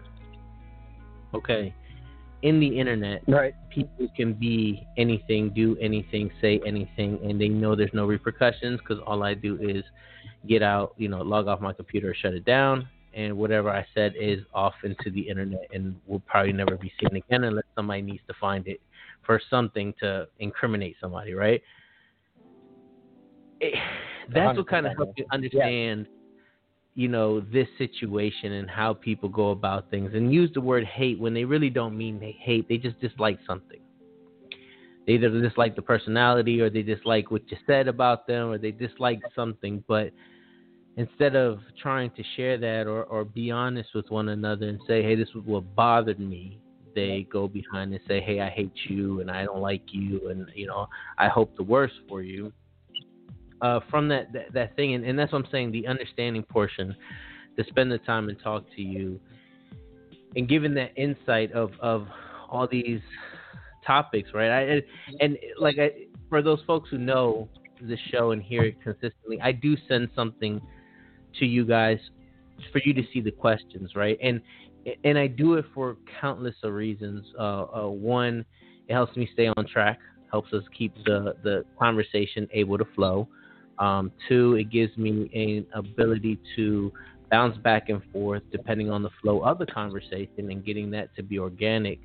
But then the other portion of it is for whatever these questions are, if there's an emotional attachment to it, it allows you to take that in and then not just give a raw, because it's still a raw emotion. It gives you an opportunity to really get an understanding of how this person feels about the subject that I'm asking. So, I think asking these questions and getting to this portion, which this was supposed to be later in the interview, but we got to it organically, and it's really cool to kind of see that and get to know you in that mindset and see there's reasons why there's great stories about you as well because of what you've been able to do for others. And if you heard Axis's show and his respect of what you were able to show him that allowed the movement to, Axis Live, you can see how some of that impact that you made really has played a factor. And there's why there's people who support you, because you do things for them without really honestly expecting anything back. There may be something back at it at the end of the day, right? I think there's a benefit for everybody in this type of situation having you on our shows, but you never feel like it's in a situation where it's malicious or you really just came to do this because I just for the hell of it. You actually have an investment in what you do, and like you said, you think about something before you decide to do it. So it shows in your actions, and it shows the reason why. And it's really cool to see from that standpoint to now how it all connects. That's the whole purpose of the show. So I thought this was a great moment to kind of share that. So, do you feel that? Yeah. Sorry. Yeah, real quick. No, just before you move on, I just want to say in closure, I appreciate you kind of taking the time to inform your audience that, or use this as a platform for myself, giving me the opportunity to say, hey man, maybe some people will understand you better and this and that, because you are diving into the real person that I am. And I would hope that not too many people want to quote unquote hate or dislike me, but you're not going to get anyone to like everyone. I do want it to be kind of noted though, that my feelings aren't hurt when I see people talk smack about my character or my player, or I see the same people vote against Louisiana every week, no matter who we're against, because they're voting, they want to see us lose, or this or that, my feelings aren't hurt. I understand that I've curated that, I've developed that, and I own that. So if you're permanently against me, if I've had people come to me and be like, dude, I love you, man, but your quarterback drives me nuts, or your percent, whatever you want to call it, he just makes me want to root against it. And it's I'm not going to try and persuade that other person differently, so if it naturally changes and I go from the heel one day to kind of the hero the next day or whatnot for you, then great. But I just want everybody to know I'm not over here, crying, being a Britney Spears about it, in a sense that I feel bad for myself. What's this storm I created? Anything that I've done, I can handle it. I put myself in a position where I'm willing to be vocal. I'm willing to be different. I'm willing to be out there. I'm willing to question things that others might be afraid to question. I'm willing to challenge individuals. I'm willing to just have fun with it. And it's the way that I'm having fun with it. If you don't like me, or if you don't like Louisiana because you don't like me, I have nothing against you for that.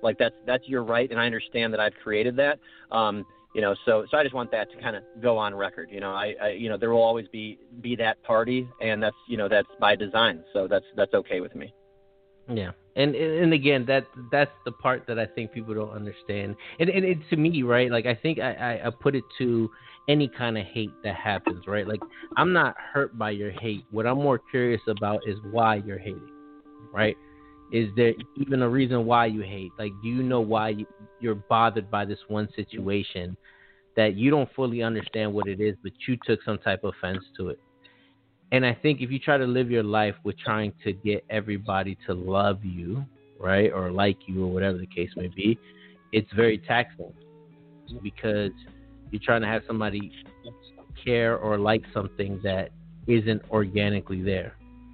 But if somebody likes you as the person you are because you're able to be authentic and able to be who you are, I think there's a type of connection that you can build. And, again, when people say, hey, I really like you because of who you are as a person, because you're not changing for that person, they're accepting you for who you are, then you can really build those relationships, and you can really build those friendships that last a while. So, interesting, like I said, great thing to share. I think, again, sharing you my side of it. This is what this whole show is really created for, is to give that both sides.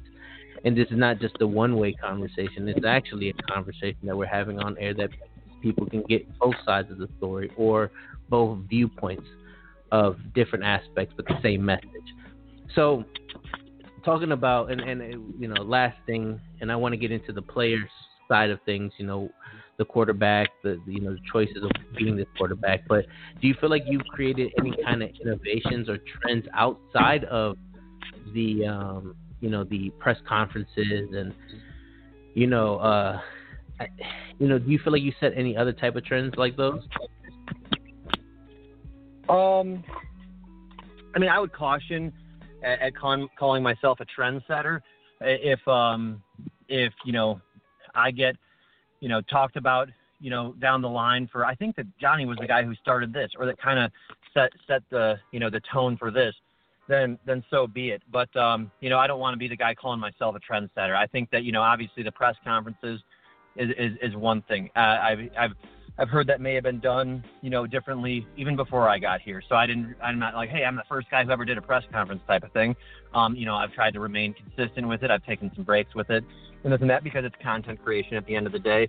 And how that can be a grind. But what else? I think that I'm a big advocate of player rights, and that I like to challenge the league on certain things and certain, rules and ideals. I'd love to. So I think that not saying that's a trend, but I think that I'm one of the kind of first people since I've at least arrived that's willing to kind of put my neck out there, kind of for the sake of players, for the sake of, hey, why do we do this? I'm willing to, let people, kind of mock me, or I'll take the bullet, man. Like, but let me ask you, let me question this, or let me, blah, blah, blah, blah. So I think that, maybe when it comes to player rights, I know that, I kind of created a big storm with the whole way I handled the free agency in comparison to the norm, comparison to the norm. By doing that, by kind of holding out, making a show of it type of thing.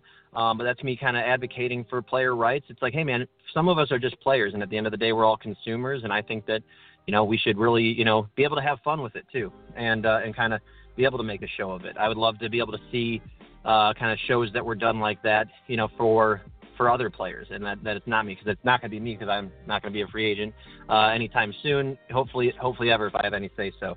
I'd love to pair myself with Louisiana and Gerald for the long haul. That's the plan. So maybe that becomes a trend with maybe how people handle free agency in the future. Who knows? Like I said, I'm all for player rights. I'd love to see kind of players be given a little bit more, quote unquote, voice/power down the line. Even if that's representation when it comes to a few votes, when it, for things that the owners vote on. But yeah, man, I definitely just, I'm all about the entertainment. I'm all about having fun. So, I have seen not necessarily press conferences, while other press conferences have, come and gone or have been around since I've been doing them in season 14. I've seen some others pop up. I think some people have just embraced their persona more. I don't like to even use the term persona, but like they've kind of taken the mindset of their player, whether it's role play, if you will, or kind of taking it from a wrestling perspective. I've had people reach out to me and be like, hey man, FYI, I believe in what you do. And so in public, I'm going to kind of bash you. I'm going to be against you, but I want this to kind of be set up between us, on the back end, and know that people will never know that we agreed to this, but they might think we're worst enemies type of thing, so there's even things like that go on. So I think that I've seen people being proud of their guys, and stuff more, but I know people have been proud of their characters for long before, I came around. So I don't know if that kind of answers your question. But again, like I said, I caution myself, when it comes to, before I nominate myself as a trendsetter for everything. I'm going to be me. And if I get, put into any type of group by people, reviewing the situation, years down the line, then so be it. Yeah. And like you said, I think as a consumer, you're kind of, you kind of have people inside our league that are, you're right, doing it the way that they feel comfortable. And I think you're saying it like, hey, how I want to do this because I am a consumer. This is the way I want to do it.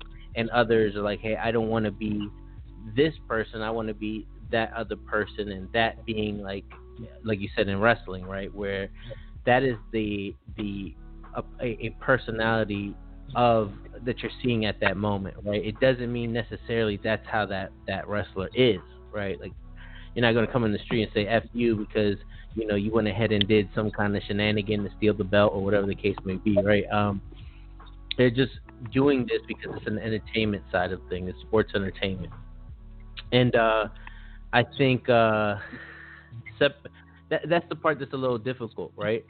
That it's hard to separate it because you just have all these factions of ideas of people that have together and collecting in one place, that you can misread what you're seeing on Gen Chat, or misreading what you're hearing in a content creator's, stuff, that you end up kind of creating these misunderstandings and creating these misjudgments and everything. And I think, again, yes, I have noticed that more, that people have taken on that side of things, and then those other people misinterpreting that, right, or misunderstanding what they're seeing there. So, and it's kind of, your point, it's kind of a little taboo. I didn't mean to interrupt you. But I mean, some people think the whole role play type of thing is taboo. But it's like, man, like, what do you think kind of this is? Like, I mean, yeah, we could all come in here and you could be like, I'm gonna say like that my name is this behind this character, and I'm never gonna like represent that person. But it's like, whether you, even the people who, you know, who may be against kind of like the whole role play side of this, it's like that's literally what this is, man. Like, you know, when you're reviewing, when you're doing your reviews at the early hour of this show, and you're saying that, you know, Kramer Jackman kicked these field goals, like, he didn't really kick those field goals, you know, like, but why? So why, you know, if we're addressing these guys as, you know, and we're proud that there is, you know, one real person behind these avatars, why can't that person, or why isn't it even expected of that person to be proud that they just did that? You know, to be, even if you're not doing, like, I see people kind of playing the role all the time, even in Gen Chat, you know, so even if they're not doing press conferences like me, they're still proud of their teammate who just got all these sacks, or they're proud of themselves for doing this and that, or they're making fun of themselves because they were, you know, they threw a couple interceptions this week. You know, as all the analysts on the Axis show, they're breaking down, you know, this running back went off for this and this. It's like, we all know that guy really didn't, you know, just go out there on the field and put a helmet on and run for 200 yards, but his guy did, you know. And by kind of deterring the idea of the role play, it's all intertwined, whether you like it or not. That's what the league is. It's a simulation league. It is the WWE, although our results are randomized, where theirs are scripted. You know, but it's like, but you know, it's so to deter someone from being able to be to own that performance, to show the emotion behind that performance, and to act like it's nothing, you know, or to make them a square about it, and like that they're not allowed to. Then I guess none of us should be proud of anything that we accomplish on the field, and none of us should be upset about anything, and then it would just be emotionless. But we know that's not the case. We know that's not what this league's built on. We know that how emotionally invested all of us are in this league, and how amped up we get for game day, and how we can't wait to get in the locker room on game day and talk with our brothers and sisters on our team. You know, so you know, it's literally we're all playing the roles, you know, whether you're for some reason that's hard for you to admit that coming out of your mouth, you know, I don't know why that is, but that's literally what we're all doing, and I'm just doing it through another medium, and I'm being, you know, more entertaining about it when it comes to the press conference. Yeah, and I think too, another thing, Johnny, is kind of people choosing how they want to also engage. I think if somebody chooses to engage the way that you're talking about, right, and somebody doesn't like it, then it's just like anything else, you have the right to turn it off, right? You have the right to sign out of Discord. You have the right to get out of that channel and not let it bother you. And it's hard when you see something like that may bother you and wanting to say something. But again, us talking, us understanding one another. Now, if I see something like that, I'm going to understand it more and understand why it's going on and why it's happening, and maybe why some people decide to take this image. And like I said, it's you. I think you hit it right on the head. As a consumer, you have the right to consume this any way that you like, right? So that I think, again, really good stuff to kind of connect everything together. Now, getting outside, well, actually, I think going on, continuing that, what have you learned so far while being in the league? So all these things that we just talked about and understanding of why we do things, you and I, what have you learned while being in the league?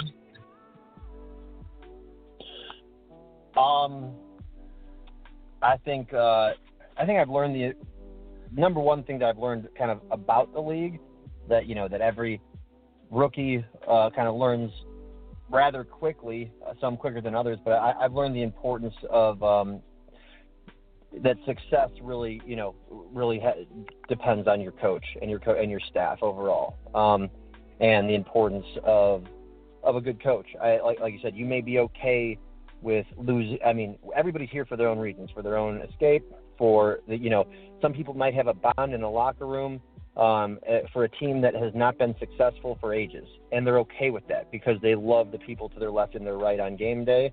and they're there for them. And now it's their teammates that make them not want to leave that locker room. But what I've learned is that, clearly to be successful in this league, you need to have a competent staff, and you need to have a coach or coaches that are willing to grind and put in their time and be very good at what they do. So I've learned to respect the X's and O's and the guys who are doing that, within every organization.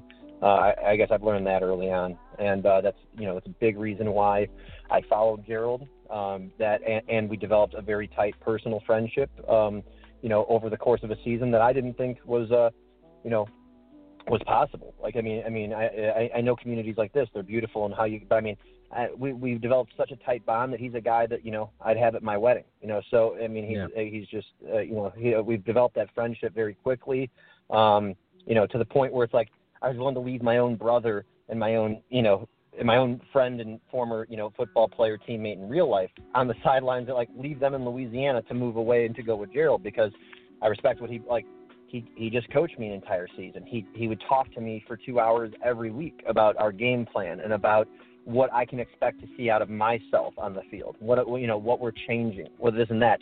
And so I love that coach-quarterback relationship that we developed. I love the friendship that was organic out of it. And I learned how good he is at what he does, and how good he is at mentoring people at that too. And which is why, I had nothing to, it was a really tough decision, because I knew that Drew was going to be a successful coach, and I knew that he would hire a good staff underneath him. And to see St. Louis battling week in and week out with a completely rookie offense is so fun for me. I tune into every St. Louis game, and I root for them to do well. I will always have some St. Louis blood in me and stuff. But I've learned the importance of good coaching. And a good staff overall. He's done a good job mentoring Twin Screw and the other guys in our locker room and the other staff members we have. And Jeff's great, and Ross is great, and everybody contributes. So, that's what I learned, and I'm just looking forward to the future with us. Yeah, and I've learned too, kind of seeing in this league, that it's also the knowledge, right? Knowledge. If you understand this game, because this game's not easy, right? It's a strategy, and you're basing strategy on what the computer thinks it's going, what it needs to do, right? Mm-hmm. Which it's like, if you don't have somebody who really understands this game, it can be very frustrating, because you're like, hey, I expected it to call this, and it called this instead, and that's not what I want. And in this situation, I don't want that. That's what ends up being frustrating. And when you're playing it and you're simming and you're trying to get the game to understand you, and then you think you found the right code, and then boom, it does the completely opposite. That's what gives a little bit of excitement into each game, because that's what I'm saying. It's very hard to call a game. Like when we do these who you got and everything like that, a lot of times I feel like some of it is a how do I put this? Kind of like, geez, why can't I think of it? It's like it's kind of like a who's your favorite based on just because they're friends on there or because of X, Y, Z or whatever. Like, it's not because you're really 100% sure this team is going to win, because how many times every week there's a team that you did not expect to win it. Yep. And those are the games that really are the standout games, and those are the games that really make it interesting, because finally those organizations and those teams got their win in a situation that people thought that wasn't even going to be possible. So I learned that, for those organizations that are struggling, right, what I've noticed for those is that we're learning the knowledge through trial and error, while there's some organizations that have the knowledge either passed down to them, right, or by their trial and error years ago, right, or whatever time that is, to now show how that knowledge has benefited them as a team. So as you learn something like that, with how he coaches and mentors and everything else, is what I learned is if you don't have that, you have to gain it yourself. And I think that's what really separates those folks who, even if it's not the outcome we expect, I'm going to let you know that I can promise you that our coaches, our everything are back on grind mode right afterwards to figure out how do I tweak this even better. And that's where, again, the hard work and that dedication ends up paying off eventually, because then you figure out what works for you. And I think that's in the situation that Gerald brought to Louisiana. Being a first-time owner, yes, but having the knowledge, going through, everything as being a leader, being a coach, to now being an owner, was able to share that knowledge and that to turn people around a lot faster, right? So, like, that's what I've learned in this whole situation. And taking when I was just a player to now taking in the front office, that's what ends up showing me the most about this game. And I think that's what sometimes sets an emotional fire when somebody else judges you without having that previous knowledge of, well, they call it so easily, right? You see it in Gen Chat all the time, man. I would have done da-da-da. I want to be a coach. I want to be this. But if you don't have that knowledge, like you've gone from Gerald, and you just say, hey, I'm a gun-ho and do it myself, these are the bumps, the bruises, the hard knocks that you end up going through to get to that knowledge that this person may already have, right? And you find that anywhere in life, right? We're not just even talking about the SFL. You can put that in like martial arts, right? Martial arts is a huge thing where generations on top of generations have taught the same style. And it took somebody to say, hey, I'm going to share this style with other students and get some, whatever their benefit out of it is, right? And now there's different factions that fight about that martial arts and everything else. It's all, you can take it in any of these type of contexts and what else happens from there. But honestly, that's what I've learned so far. And I want to give that aspect of it because, again, you're having a very successful season. And you said it, right? Like, you also had a really good season in St. Louis that had a lot of records or memories that weren't there beforehand, right? So, my point, I'm creating those memories now, right? Getting to be part of that build process and see all my hard work come to life. And then sharing it with people who I talk to on a daily basis. I talk to Mel every day. I talk to Jacob every day. I see Art and at least talk with him once in a while, right? That it ends up being where when we don't win, it's able to get us that one step closer. And as we always say, build this house brick by brick to create something that's going to be a foundation for the future. So, not to stay on that subject so long, I just, again, not for you to solely just to get to know you, Jonny, but this is a great way for you and other audience people who do care to get to know myself, because I know not a lot of people do know me, but I did this to create that aspect and that platform and give folks a way to understand who I was as well, as much as was my guest coming down to the show. So, no, I love it. You make it a real natural conversation, where that's what a good interview is, where it's not just straight questions. And I truly do just enjoy listening to your perspective on things. And just so you know, like by me putting kind of Gerald, my coach, on that pedestal, where I always want to put him, that's not, while I do feel it was like necessary for the audience to kind of hear your point of view and, from a team that, coincidentally just happens to be struggling. I'm just note for the record, I'm throwing no shade at any other, owners or teams who currently, don't have the success that we happen to have right now. Because I know that your front office is an extremely hardworking front office. And I know that every single team, their front office, they have the positions they do because of the hours they put in, because of the amount of sims that they put in. So I do have respect for anyone who's doing the X's and O's, who's a part of management, and that goes out to to people to all 22 teams in the league. It's just not besides my own. I just want to be clear that when I say that, like, Gerald puts in all those hours, and this is why I followed him in that. While he's very good at what he does, that doesn't mean that every other team doesn't put in that same amount of work, that have that same work ethic. And I think it's true. I think that you guys are building brick by brick, and those are the fun stories that I'm talking about. That's what's going to be great to see, because just not getting demoralized by it just motivating you every week more. Like you said, getting one step closer, figuring out one new trick, one new thing. Meanwhile, you're an expansion team. So like, you guys need, people are progressing as well. You're you're making your players match your schemes. You're trying different things and stuff. It's actually really beautiful and stuff to watch from the outside. In a kind of different light. And I have no doubt that your organization will be a successful one. Before you know it, because of the dedication you guys have back there. Yeah, I appreciate it, right? But that's the understanding that you have, and I feel like some folks don't have that. They think it's just as easy because you played video games for a long time and you have your strategy, so you're going to think that correlates to this. The game chooses what we're trying to ask, and what we're just trying to do is, I don't want to say manipulate, but understand that AI more to get as close to the real game plan as we want as possible.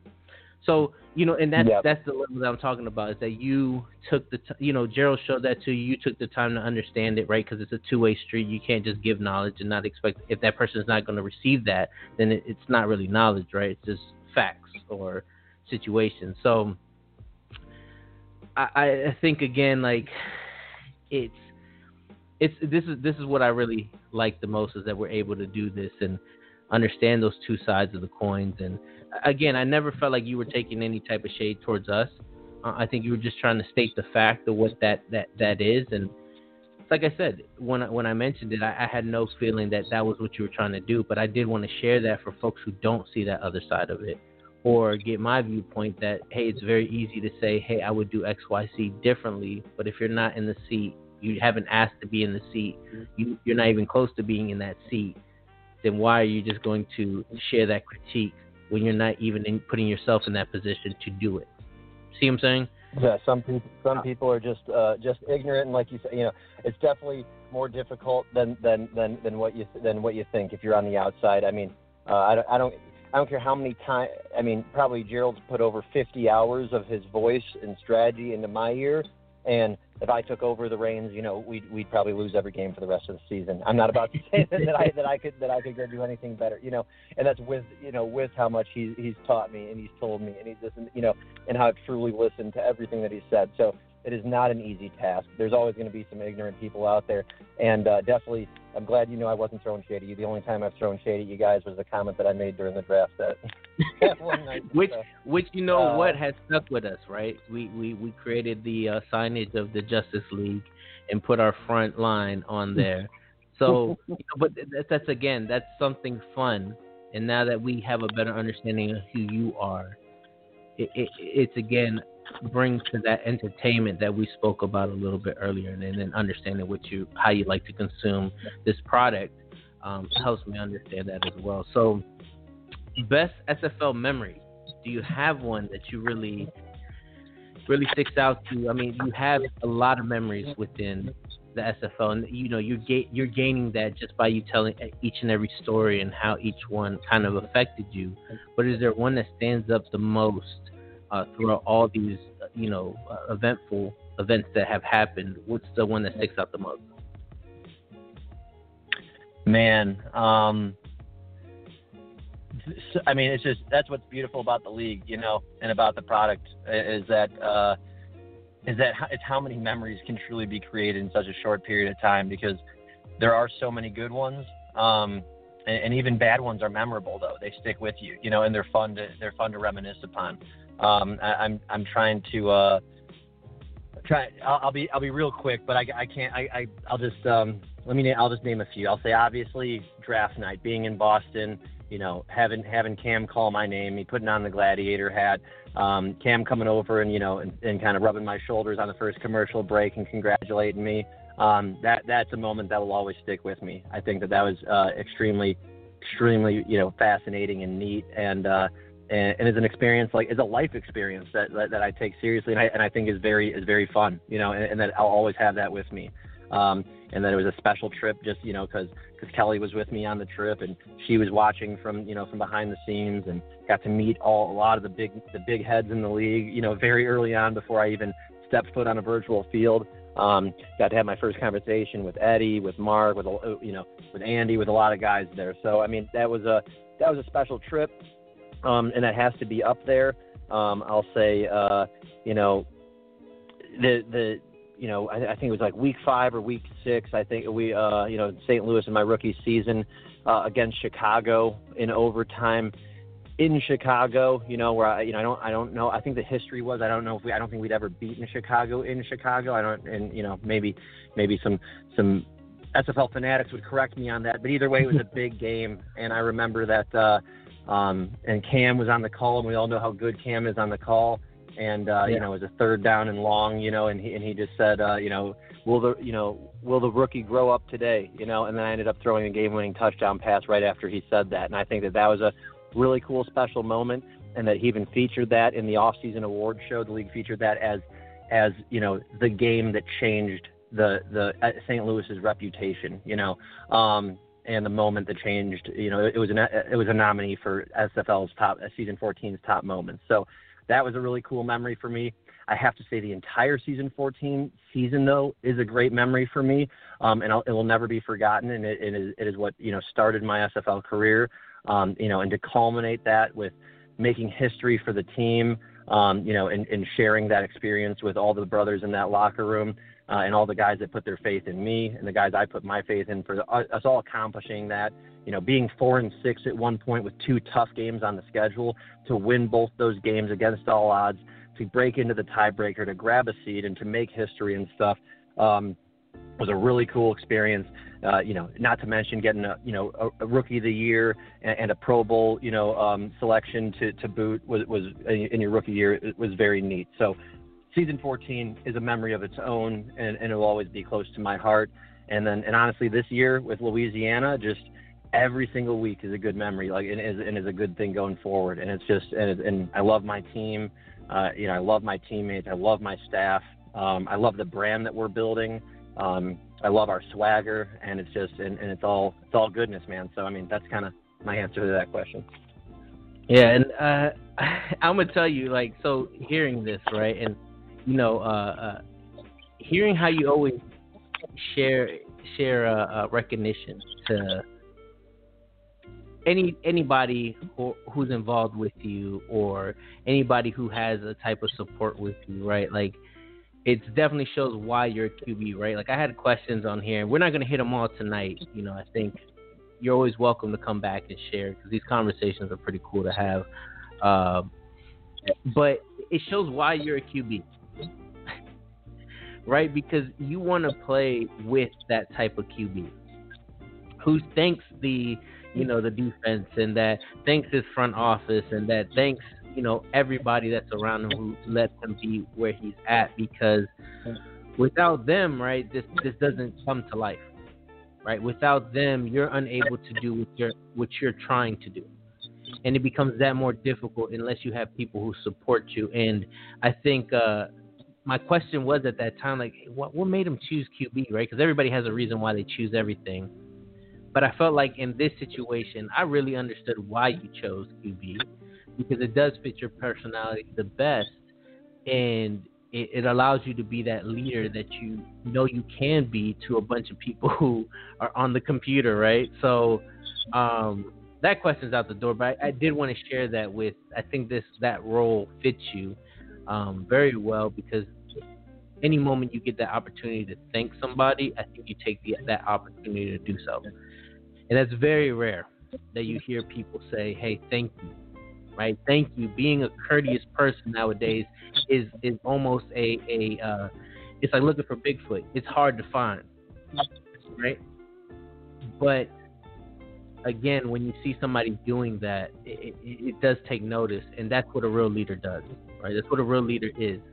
You thank the people because you understand you can't do it alone, but you motivate others to want to head for a common goal based on whatever you want to accomplish. So I think that's cool, right?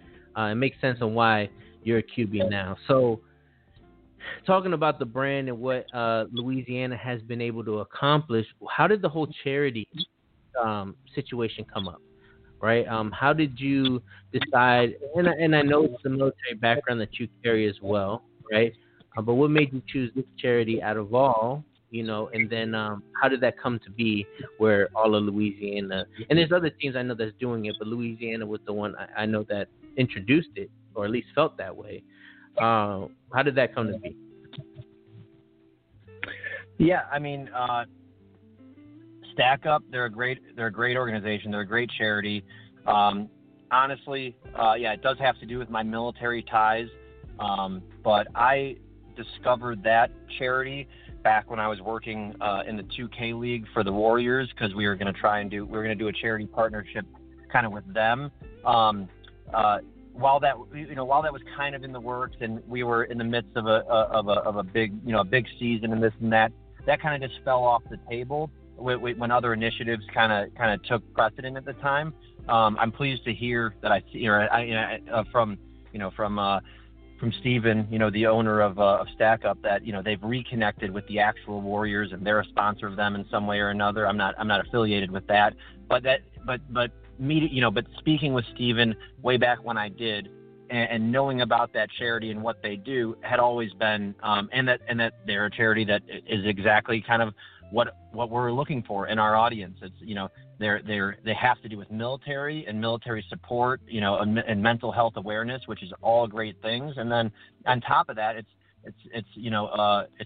a nerd video game esports culture that they're trying to tie into mental health for veterans and mental health really for everybody, and how good gaming communities and using games as an outlet can be for people who are struggling with depression or PTSD and any type of mental illness, and that they're working with Johns Hopkins University and Medical Institute to kind of look at this, to bring science to the scene and really kind of unpack how good games can be for people and how good gaming communities can be for people to utilize as an outlet. When they're at home alone, isolated, they can still release their inner self, through the power of gaming, and of kind of a geek culture and stuff. And that's kind of their motto. That's been their mission. It's exploded. It has to, and we're in that esport video game nerd, space, and I'm military, and we got a lot of military in the league, a lot of former military, active military. There's a huge veteran presence in the SFL. So I just thought it was, and I had the phone number still of Steven, so I thought it was a perfect match, and we made it happen. And we wanted, rather than just throwing a few bucks at a charity, we wanted an official type of kind of partnership, which is why we named our stadium Stack Up Stadium. We wanted a partnership for years to come, where not only are we proud to support them and do anything we can to spread awareness about them, and with whatever dollars we have or our audience has, we're going to try and build that. But they in return are not too big for their own bridges, and they're willing to reciprocate, and they're willing to retweet to their esport and video game and geek culture audience, and they're willing to talk about us, and they're willing to kind of bring in a new audience for our games. So the fact that it goes both ways was a perfect kind of official partnership, and that's just how it works. It's kind of just a perfect marriage right now, and we try and represent them as good as we can every week. Yeah, and to know that the connection to it and everything else is very interesting. I think folks don't really look at that standpoint, and I think, again, just to address, mental health is a real thing, right? I think we've noticed that with folks making certain decisions because they haven't really dealt and coped with whatever is happening, right? And I think that awareness needs to be key. And I feel like there's a type of sensitivity now towards that, right? That hits me home because I've had multiple situations of folks doing things because of how their mental health. And I appreciate to know that charity does help with, with the military, which I think, again, like I said, I thank folks who make that decision to join the military. I thank them because there is repercussions from making that decision, right? You see it, you hear it. I don't come from a military background, but my sister-in-law and my old brother-in-law were military, and they showed me another side that I didn't know growing up. It was a misconception about the military that I was able to grow from and have a better understanding, and I see why people used to stop in the middle of them shopping and saying, hey, thank you for your service, because it's not everybody who can do that, right? To have somebody yell at you and build you, break you down to build you up, and then to say, hey, I'm doing this for other people or whatever reason you decide to do it, right? I think it was a good understanding, and then understanding that there's a life outside of it after you do your service to the country. You end up living a regular life, but there's still repercussions to it. And again, it's not just to military people, but to everybody in general. So I think that's really cool to know, and understanding that mental health aspect as well is really big for me. It kind of hits home a little bit because of it. So it's great to understand the charity side of things and what that was able to accomplish, and that's awesome that you brought that in. I see other folks following in the footsteps of charities that they believe in. But what is your vision for the league overall, going into these next, in the next 2 seasons? Where do you see us, the vision for the league in the next 2 seasons? I mean, I just, I want, I'm trying to think of my vision for the league. I mean, I don't have, I'm not going to be, the harshest critic on the league or anything, or take this platform to do so. I think that the league is like I said, I've told Cam a million times, I think it's a beautiful product. He knows, we've had long conversations. He knows how much I believe in it. I kind of, I'd love to see us take some steps forward in certain departments. I'd love to see, certain rules maybe be reviewed. I'd love to see certain things be implemented into the league that I personally think would be of a huge benefit for the league. But I'm not in a position to kind of to demand those things, or to whine about it if it doesn't happen. I'm going to enjoy this product for what it is, regardless. I'm going to continue to, play ball in Louisiana with my boys. I'm going to continue to go out there and try and win games every weekend. And I'm going to have fun doing it. I'm going to have fun being me. So, my vision is just, Louisiana championships really is my vision. Yeah. And, that's good to know that, again, there's no selfless thought of your future of the league, right? Or the vision of the league for the future. And, we're all trying to get to a championship, right? But I think, again, understanding that that's just your viewpoint at this point in time, it's pretty cool to see that, your aspect of where the vision of the league may go. Now, with some of the visions, like for me, I see the SFLM as a huge opportunity for the league itself to create this organic pool of rookies who come into this league with more knowledge, with more understanding, and not feeling as inclusive as others who got to get that opportunity in one way, shape, or form. Do you have any advice for rookies coming up in the league, in this next upcoming draft and this next upcoming pool into the SFLM? Just be bold, be dedicated, be vocal, be involved. I've been asked this question before, and I think that really just do something that separates yourself, but be true to yourself, be who you are, and take the time to really sell yourself to management. I think I don't personally know of any GMs out there, or any owners, or anyone who's in any scouts or recruiters, who are in a position to learn about a rookie and what they can bring to the table, that would deny your request to speak with them, over the phone or over a VC, to have a chat with them. And if there is an organization out there that is doing that, they're putting themselves at a huge disadvantage, and I doubt that they're a championship contender. But I don't think that's the case. I think that everyone who's in these leadership positions, that's part of what they love about it. They love getting to know people. That they love doing their homework. They love scouting. They love getting to know their potential, their potential new rookies that are going to come in and learn how they're going to mesh with their team that they've already built, and the guys that they've been able to retain in the off season, and kind of all the things that are on the field. And, they obviously look at the builds and the players and, positional needs, but, I think a real focus is on the person you are behind the player when it comes to, recruitment, which is why you see guys fly off the boards in drafts that had a lower value than guys who didn't go off the boards in drafts, and you can't just sit back and wonder, why didn't I get picked? I had 18 weeks banked, more than that guy did. He only had 6 weeks banked, and he's a first rounder. Well, it's because I guarantee that guy spoke, to multiple people over the phone for hours, and really sold himself on who he was, how committed he would be to the team, different roles or initiatives that he would be willing to take on or tackle on the team's behalf. So if you're not, you may get drafted just based off who you are in a chat room. You may get drafted just based off your build and your position.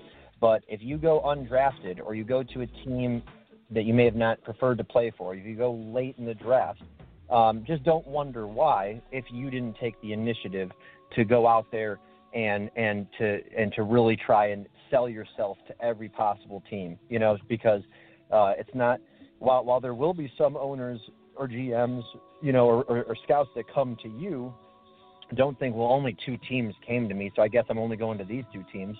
Well, that's great. 2 teams took the, they had a positional need and they're doing their diligence, but you don't have to settle for those 2 teams.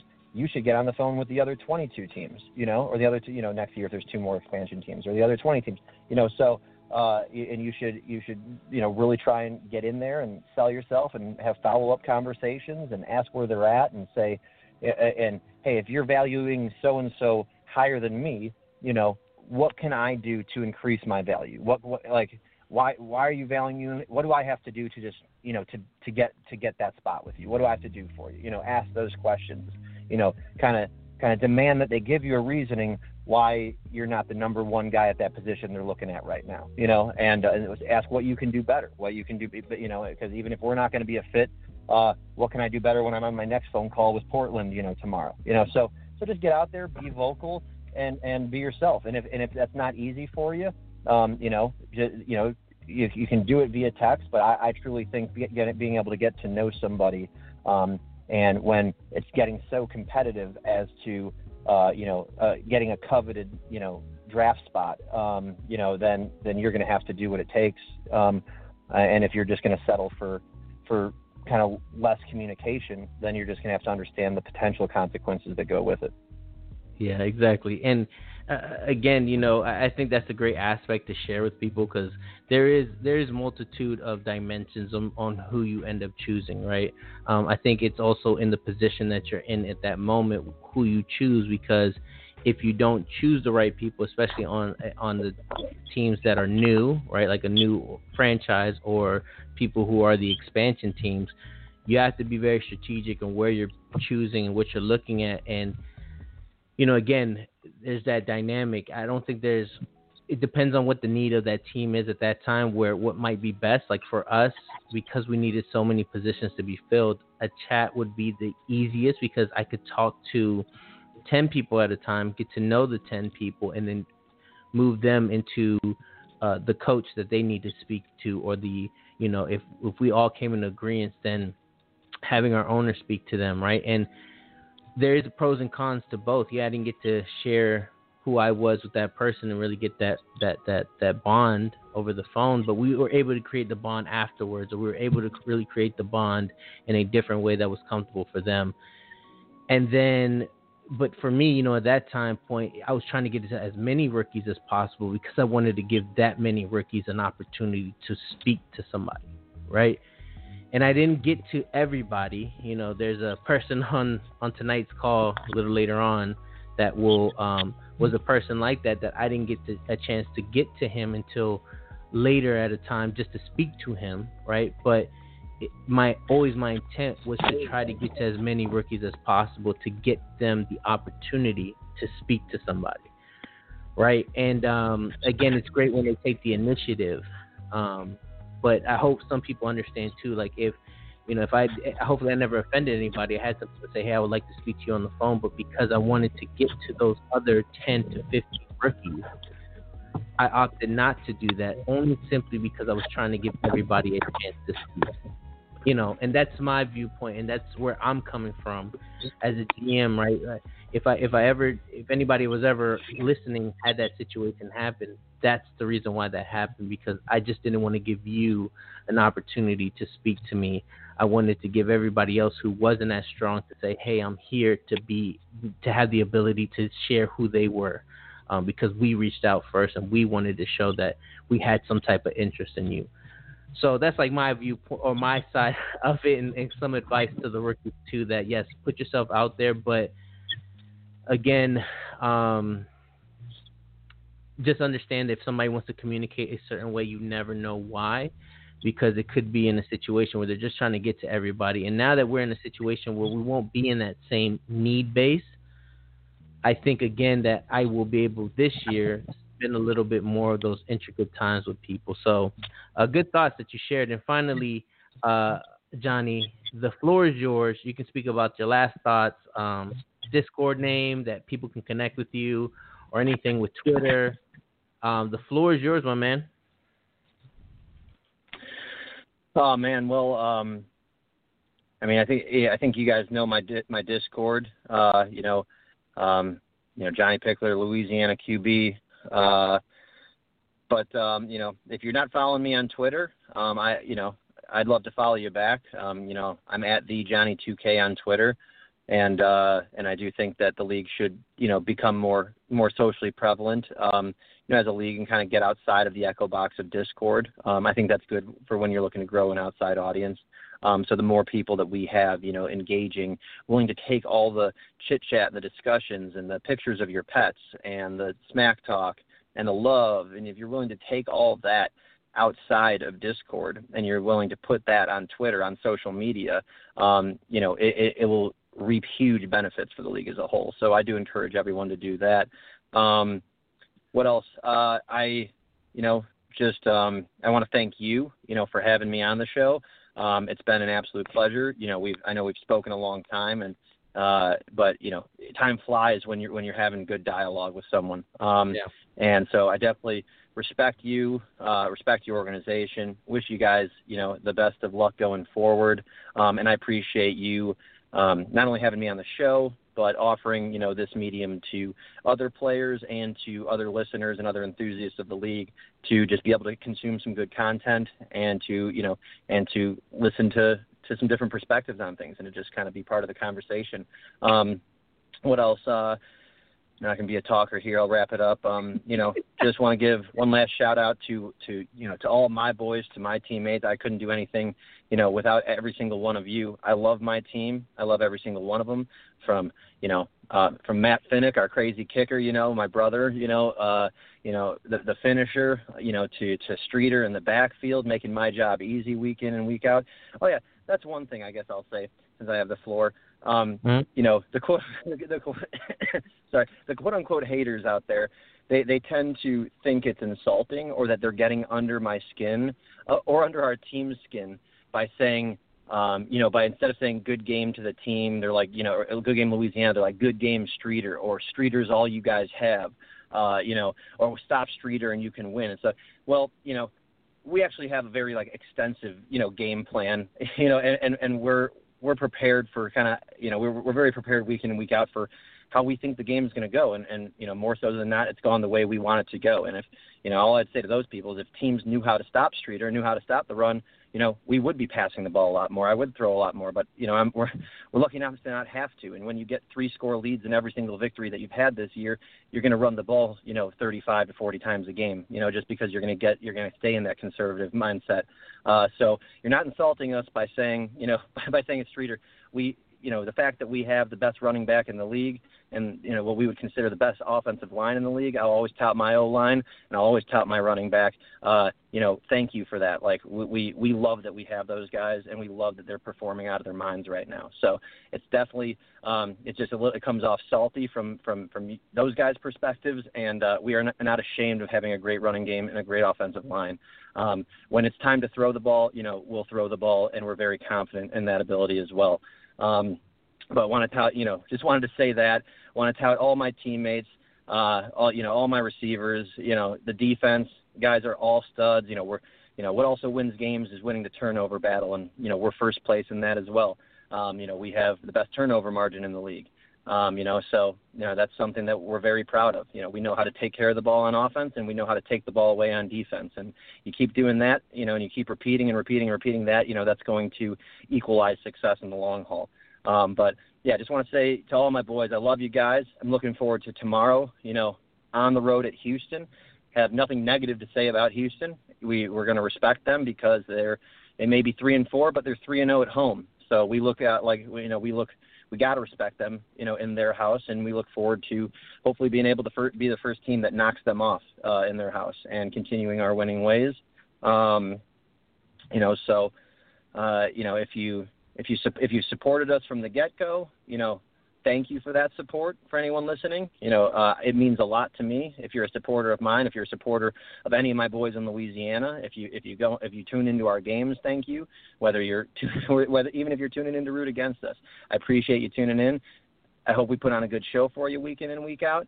And we're a very good team, and we're going to be a good team for a long time. Not just this year where we have championship hopes, but year in and year out. Louisiana is a great place to play. If you're going to free agent next year, knock on our door. We'd love to have a conversation with you because everyone should want to flow this direction. I mean, we're building something great here. We're all very proud of it. I know you can tell by the tune in my voice. So hope that after a natural conversation, this doesn't come off scripted or cocky. It just is what it is. I'm very confident about my team. This 2-hour conversation has got me amped up for tomorrow's game, first game of the week. So tune in and, watch the boot go to work, baby. Well, I appreciate that, Jonny. Again, we definitely will have to bring you back on the show to share more information about it. But it was a great time well spent. You have a good night. And again, thank you again for reaching out and, allowing this to come to the audience out here, right? So I appreciate it. You have a good night. Yeah, you as well, Nelson. Again, it was an honor to be on the show, and I appreciate it. Continued success with your show. I hope the best. Appreciate it. Thank you. So, again, guys, thank you to Jonny for jumping on the show tonight. I definitely do appreciate it. We're going to quickly get over to Welcome to the Shipyard, where Mel would just be able to give his quick address to the audience, to our fans, to our players, and then we will bring in wide receiver from Fort Worth Toros and a member of the Epic Sports team, Cam Curti, in a few minutes.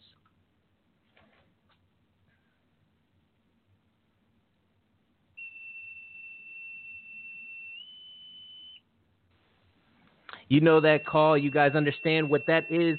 That is me calling out to Mel Davis. Mel Davis, thank you again. I appreciate you making a quick stop into the Shipyard just to give a quick address on what's going on.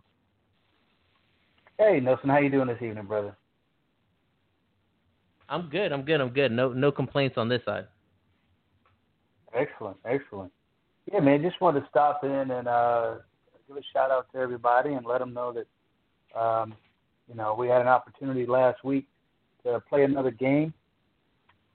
We had a tough game, and each week, we keep talking about the building blocks, and each week just seems to be just that, the building block. And, listen to Jonny talk about things and this perspective on this league and how it works and the things that everybody goes through to go to the next level makes it all worth doing, man. Makes it all worth doing. So, tough game last week.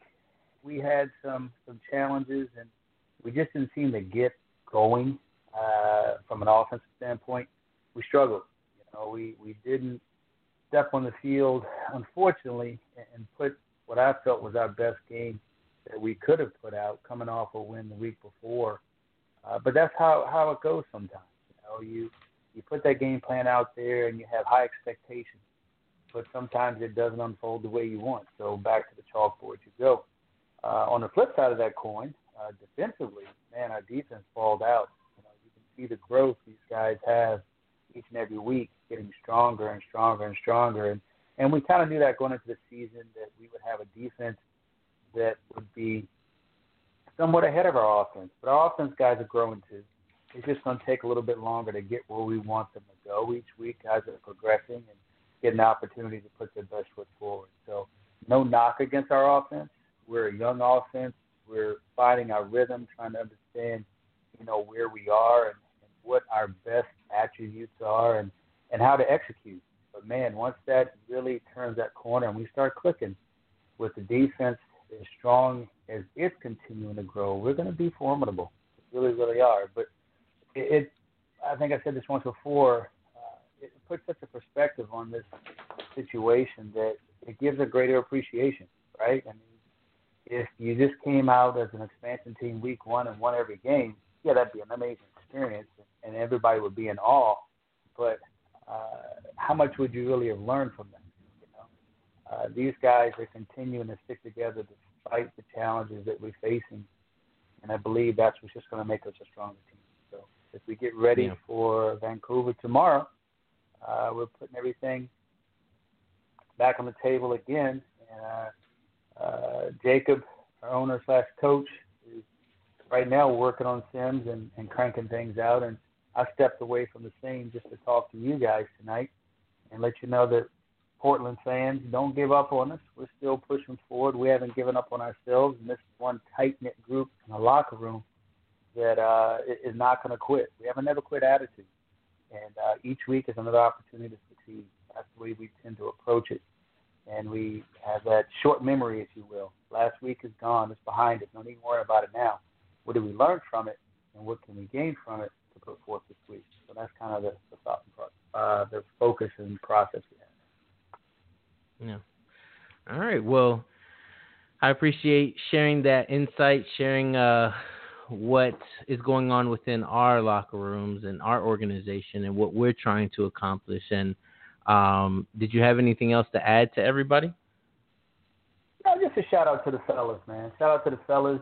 Do a great job every week, guys, at getting your progressions done. In our locker room, we call it, training day. Getting in the weight room, getting out there, hitting the track, hitting those drills, and getting stronger and getting better. So shout out to that, to our team and to all of our players, and everybody for putting in their hard work and staying strong despite the challenges of losses. Just remember, losses are just another brick in that foundation of our organization. It's just going to help us to get stronger and be stronger and appreciate the gains that have yet to come. They will come. We just have to keep getting at it, keep getting after it, keep focusing. And as the coaches, we just got to keep doing our best to put the best game plans forward to accommodate our guys so that they can see performance on game day that is exciting and, like we always say, competitive. So that's pretty much it, man. I'm going to try to get back to work here and get back on some more Sims as we get ready for tomorrow, and we'll see everybody tomorrow night. Sounds good. All right, Mel. I'll talk to you a little bit later on. All right?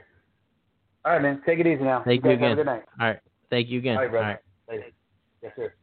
So, again, thank you, Mel, for jumping on to talking with us and sharing a little bit what's going on in Portland. This next person I want to thank because he made the adjustment. He said, hey, Nelson, I'm able to make this happen today. And it's wide receiver of the Fort Worth Toros and the member of the Epic Sports team, Cam Curtis. Cam, how you doing? Good. How you doing tonight? I'm doing great. You know what? I think I will give you, if there's an award that comes in later this year when they do the season recap, I think one of the ones that need to be said is,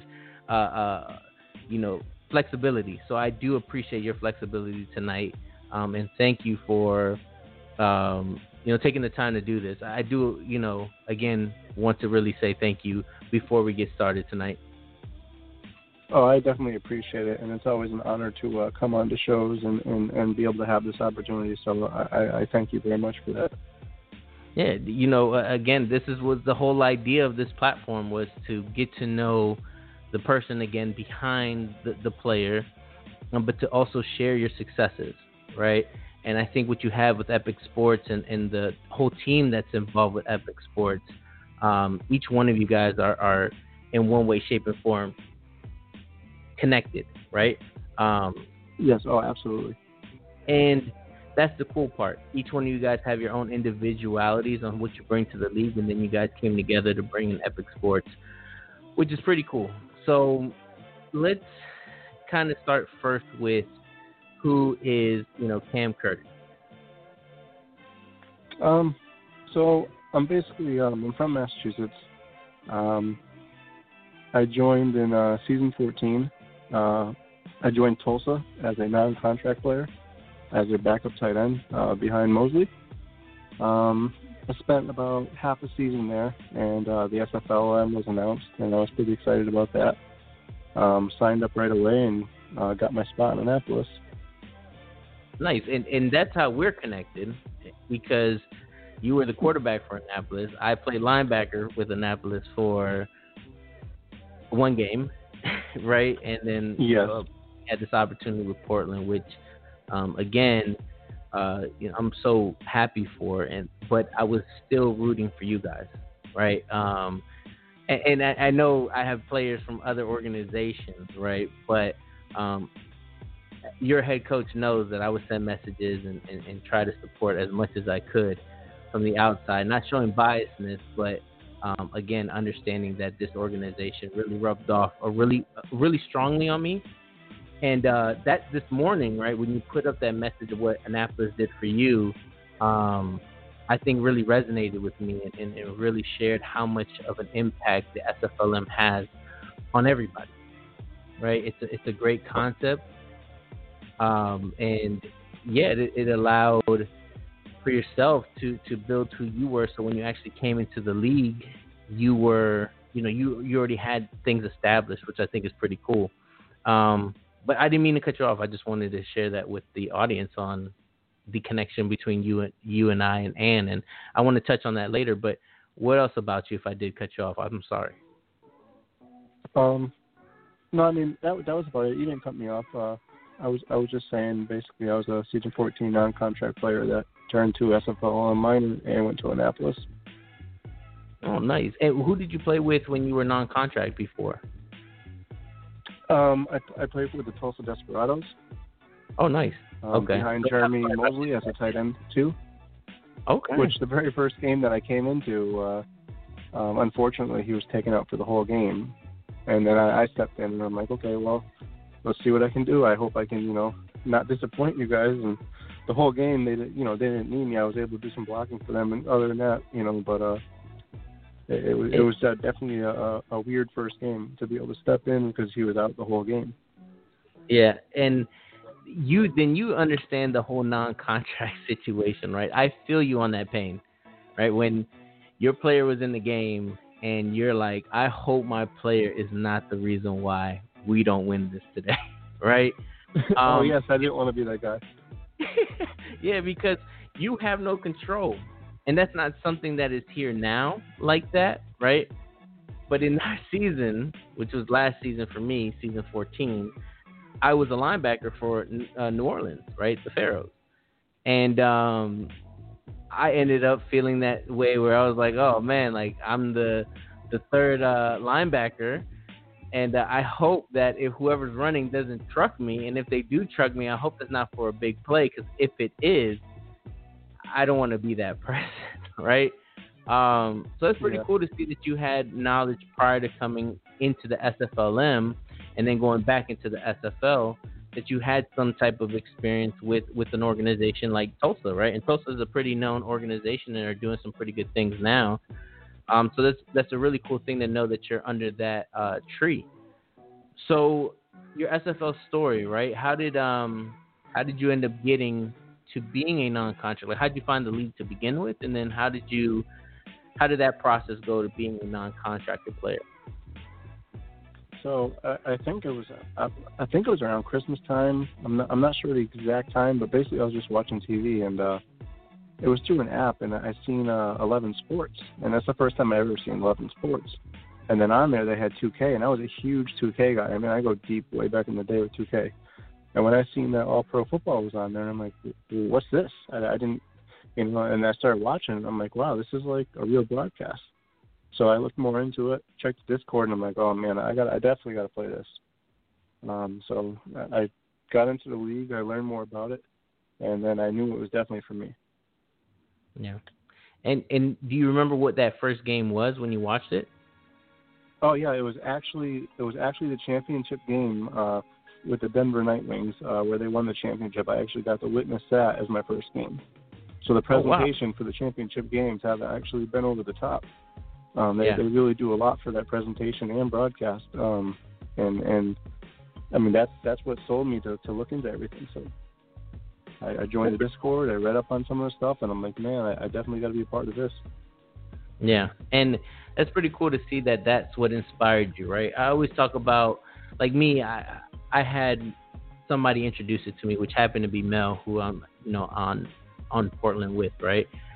But the presentation that really got me was the documentary, right? I kind of talk about it all the time about how the documentary set a precedent in my head and set a standard on what this league was going to be, and gave inspiration to this type of podcast or this type of platform to understand, because I'm a real big person of the why. Like, how did we get there? The journey behind it and whatnot. So, to not make it a long story short, I think that's kind of part of the whole purpose of this. But what inspired me with that documentary was when Damon was talking, and he had these two screens. Now, I thought there were two screens that were his screens, right? I didn't notice that it was the video was cut, and that Cam added those two areas, or somebody added those two areas for the effect of it taking the whole screen, right? Versus looking like it was on a cell phone. And that's what kind of inspired me with that presentation to say, hey, I'm going to do something like that, right? I'm going to provide content that, you can get whenever you need that content, right? When you need to know who Cam Curtis is, or if you need to see who I am, or understand where Portland's at and where our mindset at. Like, this here is to provide a place for people to get to that side. And again, it's so cool to see that a presentation got you to where you're at now. And you actually, I think this is a cool thing to know too, is how much experience you have, because Denver won in season 13, right? So you're coming in the beginnings of all this in season 14, and you're seeing the transitions now. And I think that the concept that a lot of people have, because they saw you get drafted in season 15's, rookie draft, that you weren't really a rookie per se, right? You were just somebody who, at that time, we were part of that non-contract situation, right? And the league made some changes where we were able to be more involved and get that experience that I think a lot of people were looking for. Yeah, and at that point, I had a choice. I didn't have to go to the minors. I could have went into the SFL, or I could have went to the draft experience. And a lot of us had the choice at that time. And I really, really wanted that experience of coming in and getting drafted, being able to, play like a college level type, game, and then basically get drafted. Have teams see what we're all about and how we perform on the field. Yeah. And I think people don't even know, too, that you were actually a quarterback, and a really good quarterback, if I may say. No biasness, right? We know Annapolis. But you were, right? You put up incredible definitely was. As a quarterback, and the way you carried yourself as well, right? I think also spoke, very highly about you, right? Because, again, I told you, I still spoke with people. I still spoke with Scott. I still spoke with Ben. I still spoke with, Jeff Gagne and Eric Hammer, because we were linebackers together, right? And just trying to stay in communications to people that I was able to Frank the franchise, like, those people, I kept in contact with, and the name that always came up was you, right? And they would say, hey, man, you were a stand-up guy, and you were this and this and that. And if you heard earlier on the section with Jonny, you're one of those people that I didn't get a chance to personally know during the draft experience, right? But seeing how you carry yourself and what you were able to create, and the person, and now getting to know your journey on here, again, I share that message because I didn't get to you, right? I didn't get to meet who you were, and now we have an opportunity to do so, which I appreciate that this platform has allowed that to happen, right? So one thing I kind of want to know is, how was that transition though? So you transitioned from being that star quarterback in the league to being now a wide receiver for the Fort Worth Toros, which again has a very high-powered offense, right? Jason Williams, one of the better backs in the league. Xander Gold, a seasoned veteran who I played with in New Orleans, right? So I know what he also brings to the table. And then you got Stephen Hacker, who is, a great wide receiver, and you got Robert Garrett, who, is a star tight end. So you're really in a situation that lets you grow with some people who are really high offensive weapons. So that transition from that quarterback to wide receiver, like, how has that transition been so far? Well, I definitely want to talk about a few things on that transition, because you have a lot of different transitions. You have the player transition, you have the off the field relationship transition. So let's first talk about the off the field transition. Going to Annapolis, I mean, I made some great relationships with the staff, the players, the coaches, and switching over from that to the Toros, I still have those relationships with everybody. I've been able to start making new relationships with members of the Toros and seeing the people that they are. And before I even got drafted, that was my number one destination. I can say now, because it's all said and done, is they, at that point, they were looking at me very seriously at that point. And, before, when they were considering drafting and stuff like that, and they were looking at me very seriously. And we had an hour conversation on the phone, and just talking to them and realizing that the people they are and the visions that they have, they were so in tune, in line with the way that I think and the respect that I carry for myself. I mean, they have some great personalities, and they just want to see people do good, and they just want people to grow. So that transition from Annapolis, with that level of coaching staff and support, going to something that was just as good, that was such an easy transition. I couldn't ask for anything better, and I still was able to land at the spot that I wanted to go. Yeah, exactly. So that was the transition as far as off the field. On the field, I definitely want to help out in any way, but it is a tough comparison right now. I can't really compare, like, when I'm, I guess we'll say it's the starting quarterback, silver player, going to be a kick returner wide receiver. I'm not getting really the wide receiver. I'm not really getting the wide receiver feel that I would normally get if I was, a starting wide receiver somewhere. And I understand the situation. It's nothing to do with the team. So, I think if you take away the minors and you look back in the past, right? Players didn't have to deal with you play this position and all of a sudden now you got to play this. So there was a little bit of drop off between the excitement of doing certain things and then transitioning to another player, and it's just kind of like a different feeling. Yeah, and I don't know if that makes any sense. It does. I think again, right? So there's pros and cons to the SFLM. Right? The pros is exactly what we're talking about, right? The relationships, you're able to have a good understanding coming in if you're going to a strong organization, which you shared today on Gen Chat, if anybody is following us on the Discord, right? Speaking about the organization and what that did for you, right?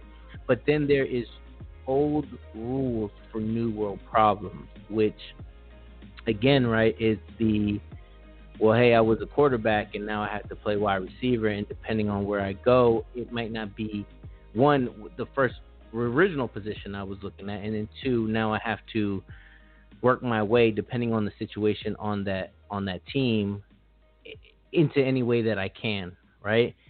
And that's a transition on its own, right? Like you said, there's the outside the league transition and inside the league transition. And I do understand where you're coming from it, because those are the things that are being discussed now, right? It's how do we take this product that has made an impact so far, right? And I don't ever try to use this pun on purpose, but it just always seems to come back into my conversations, is bringing back that hashtag.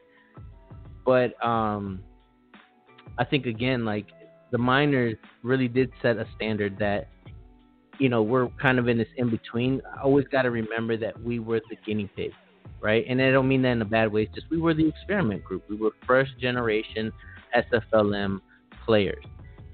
And I think that if we take the moment to understand that and see how we can share some discrepancies that we've had coming into this league, because I know what you had that reputation in the minors as one of the high quarterbacks, in the league with regards with Derek Majors, who made the transition to cornerback and enjoying the moment of it. But I know he had some discrepancies with that experience, right? Like just knowing that, hey, I won a championship as a quarterback and I didn't even get considered to be a quarterback, right? Yeah. But those are, just like anything in life, some of the situations that kick us to where we need to be at, right? So unfortunately, these type of experiences will help us understand for future generations, future draft picks, future members of the community. And that's why kind of another thing that I like to share, and I like to share the experiences of the SFLM because I'm so appreciative of those moments. Coming in, I always talk about like it's who you know and what organization you get placed in, right? And it's very difficult to connect with people when you are a non-contracted player, right? It really is, because your player doesn't honestly contribute, right? You don't get to progress. You don't get to see your player grow better. And if your player is the reason for anything, it kind of sucks, right? But when you got into the SFLM, knowing that you had points banked and knowing that you were going to be around a community of others who were just like you, that made you feel more, how do I put this, like more in tune with the community. And then when we got moved into the SFL, we were able to take those relationships that we built in the SFLM, now take them into the SFL because we're all SFL members now, right? And then create a trend that we were comfortable with to do now these great things like your, Epic Sports and my, podcast and whatnot. And I think, again, like understanding those gripes and hearing it, that's why I wanted to know how was that transition for you, because understanding how that transition went for you as a consumer of this product helps really understand like what we may have to face in the future to ensure that future rookies don't feel that same way when going into the league. And I just want to get it straight too. I'm not trying to, I want to make sure I'm clear. I'm not trying to say I don't appreciate the position I'm playing, because that's not the truth. I'm just trying to say, like, for instance, if I played when I played back end tight end in Tulsa, that doesn't compare to when I played wide receiver in Fort Worth. Like it's the difference in gap between the positions and the value of players. It was such a big difference where I can't really get a fair comparison. If that makes any sense. Yeah, it does. And of the feeling that I got. Yeah, and I don't think that it the way that you were sharing that made me think you weren't happy being a wide receiver. Like seeing how you were and seeing how you carry yourself in Gen Chat in the profession of the media, right? Yes. You're going to be honest on what you wanted, right? And then I think the gap really was to understanding, well, how is this draft going to work, right? Because you didn't know that when you were asked, hey, what position do you want to play, right? Because I wasn't. I would just, I was hit up and somebody said, hey, what position do you want to play? And I said, oh, well, I'm a linebacker as a non-contracted one, so I guess linebacker it is. Not thinking if I were to go into another situation, like now I'm a tight end, what did I really want to do and sticking to that, not knowing as a rookie, but then seeing the landscape of the SFL and figuring out, okay, how does that work? So I feel like that's what caused a lot of frustration because we didn't know we wanted to do this, but then it seemed like there was no way to do that, right? Like an example, hey, I want to be a quarterback, but in the SFL, there's not many quarterback positions open.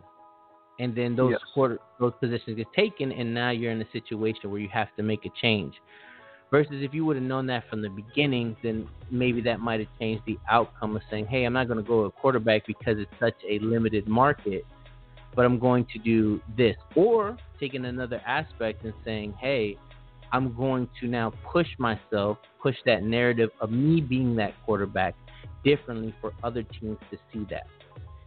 And I think that's some of the gripes, right? That's some of the gripes that we do have, right? We're not saying we're bashing our organizations or the league or any of that stuff. It's just the gripes we had to want to make that experience better and make it more realistic and make it fun and engaging, especially if we're really invested in the product that we see on the field. So yes, and I was in the mindset too. You know, like I wasn't even upset when I didn't get the quarterback position. I was in probably one of the best drafts for competition out there. The people that were drafted in front of me, I mean, they put in work too, and they definitely, you know, deserve to have their spots. So when I seen the names that went, I was totally fine, and I knew that, you know, the league's not going anywhere, and I'm not going anywhere either. And sometimes you have to, you know, be willing to go through anything to get to where you wanted to be. Yeah, and that's a good attitude to have, Cam, because not everybody sees it that way, right? We saw some of the reactions during the draft, right? I think this rookie class is going to go down in history as being the most impactful, and it's not saying anything about the new rookies that are coming in, right? I'm just saying the folks that got pulled out of this draft pool are folks who are in the media, like yourself, right? Folks like myself, who is now a content creator. You know, Eagle and Winkler going and doing their thing with Dave Access. Like, there's so many people I can share that are jumping out as a rookie that are now in the future, right? Jeff Gagne being, you know, director of digital content. Mark, who, you know, director of compliance. Like, I can go on. These are rookies, right? Like myself as a GM, who are making, you know, something in this league, and it came from the draft that you came in as well, right? So it shows how impactful this draft really was, to see so many people now involved in it's a norm now, right? Then before, when everything was kind of going on, there was some pushback that all these rookies were coming out. But like you said, this was a great class, and the people that did go ahead of you, hey, kudos, and you definitely did do the work. It wasn't given to them. But I think, again, that recognition, I think that's why that reputation of yours, Cam, is pretty up there, because I think people really respect that standpoint. Now, when it comes down to wide receiver, was that even ever a consideration if it wasn't ever quarterback, or was that presented to you and you said, hey, let's do it, because it was similar to maybe that tight end position that you had prior to in Tulsa? So there was a couple choices that went behind that whole thing. Originally, before I was going to play quarterback, I actually was going to play wide receiver, and I had a whole bunch of check-ins, and I was going to be, you know, pretty much top tier at wide receiver for how many check-ins I had at that time. But then I think I think Cam jumped into a chat saying, he called me actually, asking me about, you know, my situation. Do I want to stay wide receiver, or do I want to, you know, be quarterback? Because at one point I said, he had mentioned that, you know, there's chances. And this was as the league was still developing. So I was like, wow, if I got a chance to be quarterback, I know that's so rare. I'm going to take that chance. You know, I'm all about trying to take the best opportunity that's put in front of me. So at that point, I decided to try for the quarterback. And then when it didn't work out, I was going to wait all the way till the end of until the next minor season and play the whole minor season. It wasn't about being in the SFL to me. It was more about the experience, and I was getting that experience in the minors. But once I realized that, you know, the whole supplemental draft and the rules as a rookie, and, you know, it kind of, to me, it wasn't clear, and it took a while. It took all the way up to, like, I think a couple hours before for me to really understand the rules. Yeah. To know that, hey, you know what? Supplemental draft is the best path for me to go. I don't want to close that opportunity. And I knew that. I said, well, let me pick a position that I could play and be happy with. And, you know, in case it doesn't work out, but also still have that opportunity open within the rules in case I do choose that path. Yeah, so of course. Last minute, I opted into supplemental draft. and I basically got pulled at the end of the first round supplemental as a wide receiver. And it was with the forward tour, which was awesome. Yeah, definitely, and that's a different aspect of that story, right? For transparency, I think a lot of us, right, in front offices were a little bit confused on how this was going to work, and the people who understood it best got to take advantage of it differently, right? And I think that was the part that was frustrated for everybody trying to understand how this supplemental draft was going to work. But you gave an aspect of, hey, you got that realization and say, hey, I don't want to lose all those check-ins, so I want to wait into the supplemental so they can use those check-ins for whatever position they see fit, but it has to be a position that I also believe in. And it also gave you an opportunity to start finding an organization you were comfortable with versus getting picked by somebody that you might have not been your previous choice, right? And I think that's really cool to share that side, right? Because it's a difference, right? You hear some folks share that and say, hey, I feel like the supplemental draft damaged me, right? Like it didn't help me the way that I thought it may happen, or the draft didn't go the way that I thought it was going to happen, right?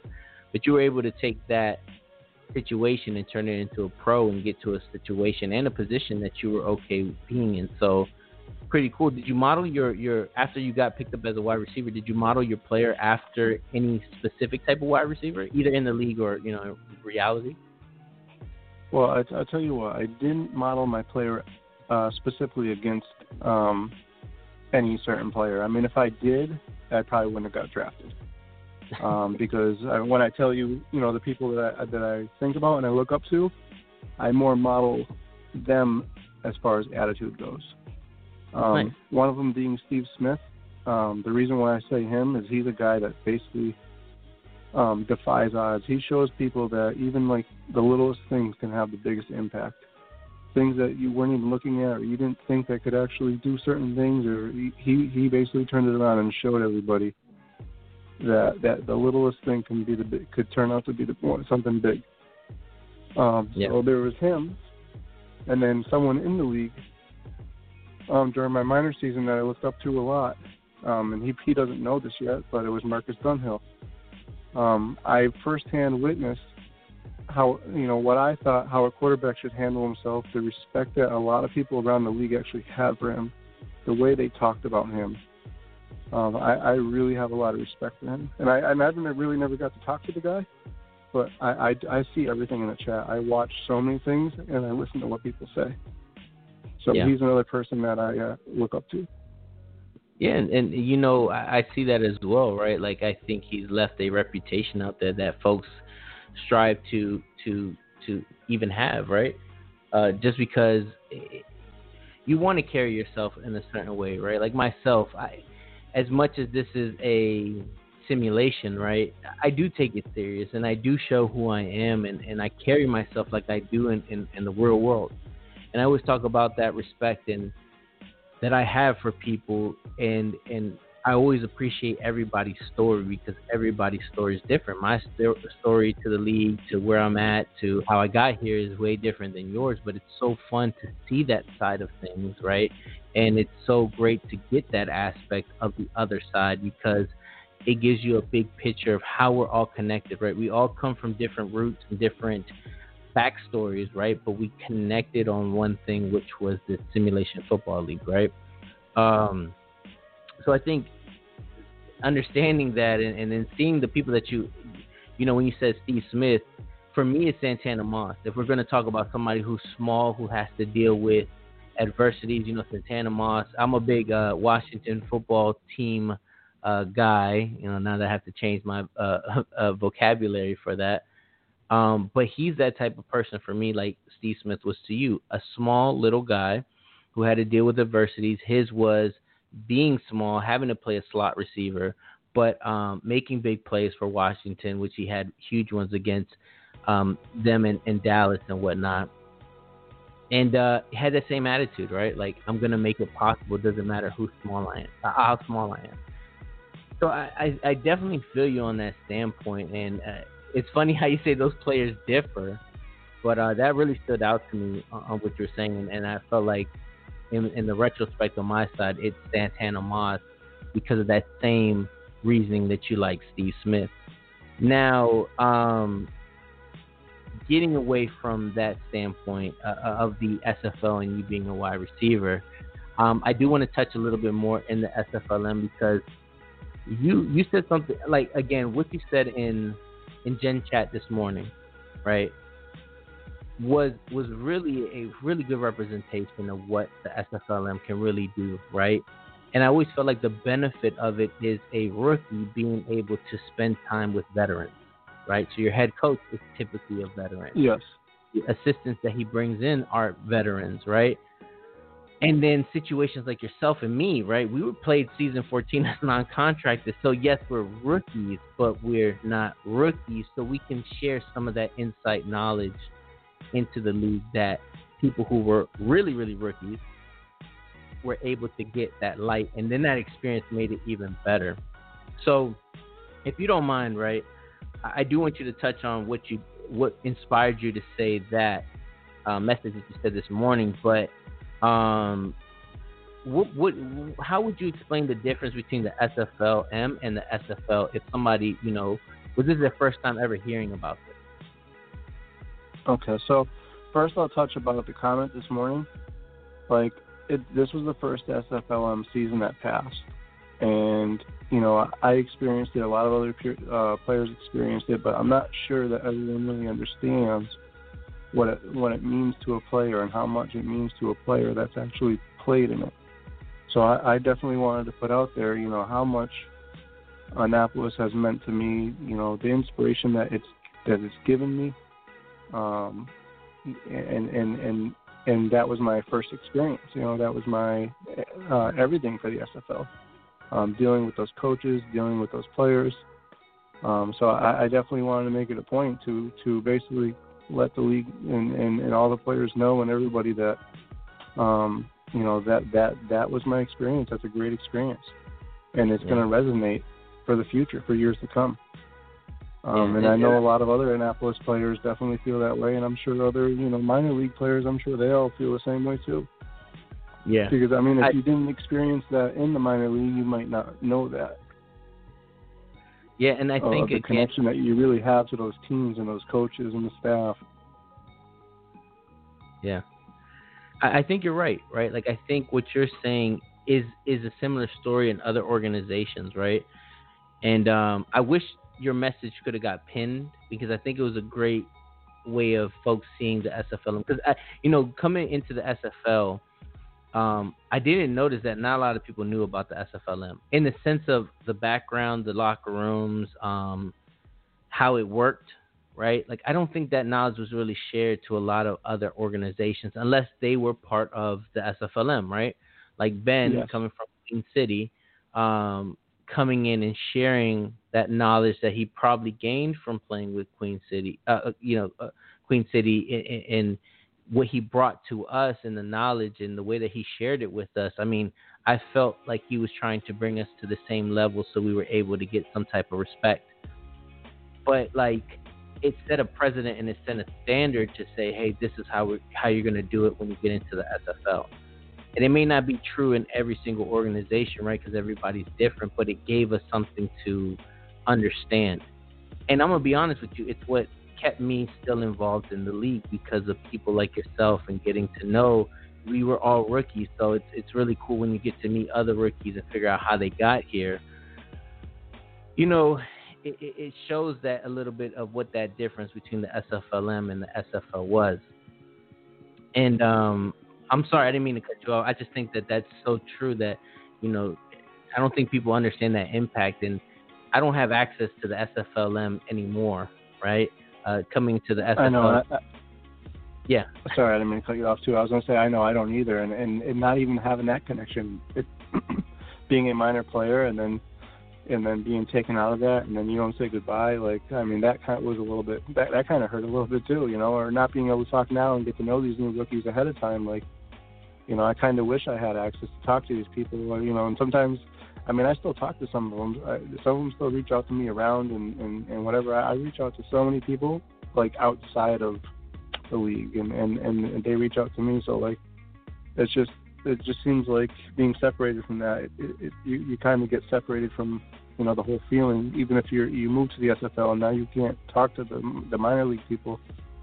I don't know. It's a weird feeling. It is, right? It's a disconnect to something that we really were a part of.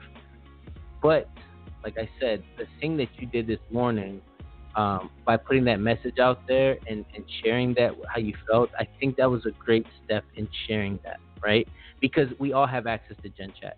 And I know that Gen Chat Yes. can be intimidating for a lot of rookies and people who don't understand this league, because you don't know how it really goes, right? It's like jumping into the ocean. You don't know if you're going to come into that ocean with mad waves just surpassing, and you're like in this entrenchment of different things, you know, memes and conversations and people taking shots at each other, that you sit back and you're like, whoa, this is a little bit too much. Let me go into a chat where people are on the same level as me and we're not over here doing that. When you're not having that access anymore, it does feel a little bit different. But again, what you're doing helps a rookie who is in his own circle look at, hey, there's actually people in the SFL that is trying to reach out to us and make us feel comfortable with that experience. And there's two rookies that I know who are in the SFLM still, who I know personally, that I was able to share that experience with them, and now that's what made them join, right? Because they were like, if you had this great of an experience, I also want to have that experience. And I really hope that they do, right? Because I wouldn't trade that for the world. Even though I played one game with Annapolis and I spent, you know, maybe a week or so in the locker room, it still resonated that much. And Ben still reaches out to me, you know, just to see how I'm doing and see how he's doing. And I'm hoping to get him on the show one day to show that appreciation. But I think it is that impactful. And I think you taking that message out today, even though I keep on relaying back to it, that's what really stood out today. And as soon as I saw it, I said, man, I got to get Cam, because I think that's such a great aspect and such a great story to share, and really understanding those differences and sharing a different aspect of the league that some folks may experience, unfortunately, right? But then they can see the positivity that can come out of it. So do you think that there was any benefit that you received playing in the SFLM? Yeah, I mean, I definitely learned a lot from the SFLM, and I want to say my individual differences from the two. Like, to me, I don't really see a difference between playing in the SFL and the minor league. I know that might sound crazy to people who haven't played in the minor league, but from my experience, I've also been very involved since the start of the minor leagues. In the minors, I was a player, I was a scout. I did content creating, which I didn't know anything about when I first joined. I mainly focused on videos that time. I basically bought my first video software and started doing videos, knowing nothing about it. And then I helped my teammates doing leadership in the locker room, and basically all those aspects got me working with teammates directly and staff directly. And that basically put us on a common ground to be able to even bond together. And then now, if you compare that to Fort Worth in the SFL, nothing's really changed. Instead of doing videos, I'm doing graphic design. Instead of doing heavy scouting, I'm their social media director, and I'm focusing on growing their brand and managing their social media accounts. So I appreciate in the end, I don't feel there's much of a difference, because I got active early on. Mm-hmm. Well, again, that's what I'm saying. That's really cool, right? And congratulations if you didn't get to hear me, right? Another story that I'm really proud of hearing out of a rookie class, that you're now that person for social media for Fort Worth Toros, and then you growing your skill, right? It's the same thing with me. I did dabble in graphic design, but I was more in the audio, right, when I went to school. And to start picking that up and then building that, and then I share that portion with my wife, which helps me create my bond with her. it's so cool to know that kind of help us create skills that we really didn't think we would be having, right? Or a skill like here where I'm able to speak with you, we're able to have a conversation on air. And, it's a different platform. It's not your traditional show. I do take this as a show/podcast, but to know that you're now the head of, of their social media, congratulations. I wish I would have known, because that would have been probably also part of your introduction, right? But I love to celebrate successes of people, right?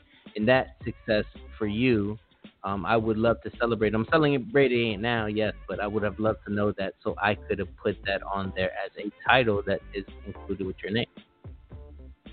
Oh, that's not a big deal. I'm not too worried about titles. I'm more worried about just having everyone grow as a brand, and that's why I shared the whole podcast and everything earlier. Is I wanted to make sure, everything I do, I'm very brand oriented. I try to grow every brand that I'm involved in.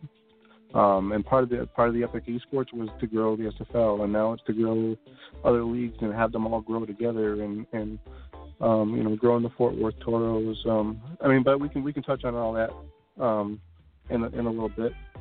Yeah, we could touch on that a little. But basically, I'm all about growth, and that's good. That's an awesome thing for you to be all about growth, because it speaks volume of why, again, people always spoke highly about you. And when you can think of that brand, that's actually a huge thing in any business, right? Is understanding the brand as a whole. And I work for a company that has gone through that transition. To share with you who I am. I'm a assistant store manager, temporary GM at my location with Best Buy, right? And Best Buy in 2012 cut a lot of jobs and cut a lot of situations for people. And to understand that this company taught me to look at brands, right? And that's a really high level view. So, Cam, it's cool that you learned that concept, right? It's the same thing that I try to have here with Portland, is we really focus on our brand. What do we show to others? What do others feel when they hear our name? And when they see us on the field, do they have that respect, or did we damage our brand in some way that won't allow people to want to come to Portland or follow Portland as fans? And I think that's really cool, right? Like, that was something I had to learn in 2012 when this whole change happened, that I had to be more aware of my brand and what people were saying about us to really build back my business and allow my business to grow and shine like it is now. So really high level stuff, man. I just wanted to share that with you because I thought that was an amazing thing that you brought up, which is brand. And I'm a little mad that I didn't get to meet you sooner, because I think we would have really related to that subject, because that's a high level subject to really talk about. And I love when people bring those type of topics onto the show, because I hope somebody's listening and hearing this and saying, whoa, I never thought about my brand before, or what people think of me and how that affects a business. And that's probably why Epic Sports is a place that I've seen that carries themselves in that light in the news that you're sharing out of your outlet. Again, speaks volumes of you thinking of your brand and how you're also incorporating that with the league and the organization. Cool stuff, really cool stuff.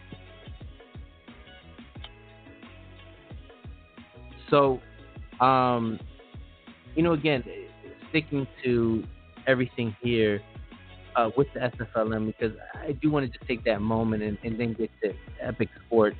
Do you have any advice that you would give rookies just going into the SFLM now and potentially becoming part of the SFL? Yes. I would say basically two aspects. Make sure you're reaching out to teams as soon as you can. The sooner the better. They may not know what they need now, but they know your name. They know who you are. Talk to them. Have a relationship with them. Reach out to the GMs first. That's their job. The owners are busy. GMs are busy. They don't get back to you. If the GM don't get back to you, try the owner. The owner don't get back to you, there's a co-owner, try the other owner. If not, connect with one of the teammates. And, if they don't get back to you, then wait a little bit. And eventually make those connections with people. Let them know who you are. Let them, because they'll watch you. There's so many people in the league, and they get hundreds of people that hit them up every day. They're not going to know who you are unless you promote yourself and your own brand. And then as far as that goes, in the meantime, enjoy your team. Figure out the things you like. The SFLM is a place where you can basically grow and find yourself, trying new things. Like I said, I never did, video editing, and I did that in the minor league. And I liked it, and I would have never done video editing ever. But it was something that, I decided to do in SFLM, and I like it. This year I did graphic design, and I absolutely love it. I didn't know anything about that. So the more you challenge yourself, the more things you learn, the more things you might find out about yourself. Yeah, that's great to really share, because there's more to this league than just being a player, right? And you can find your own way and make something that you never thought possible happen. And I didn't think I ever had a passion for this, right? I do like speaking with people, and I do like getting to know people, but again, it's not the easiest thing to do sometimes with somebody you don't know. And then the times that we're in, right, unfortunately doesn't also help you with getting to connect with people the way that you're saying. And I think that advice that you're giving is, one, high level. I think that's really great advice that you're giving. And two, it's another viewpoint of what, that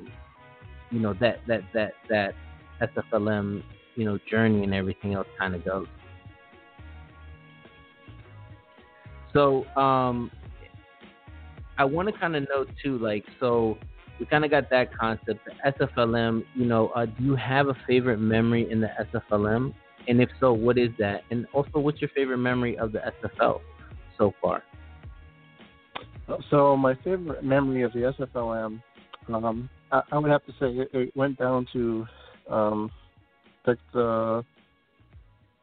the quarterly champ. I can't remember the name it's called in the league, but it was basically the game before the championship game where we played Ottawa.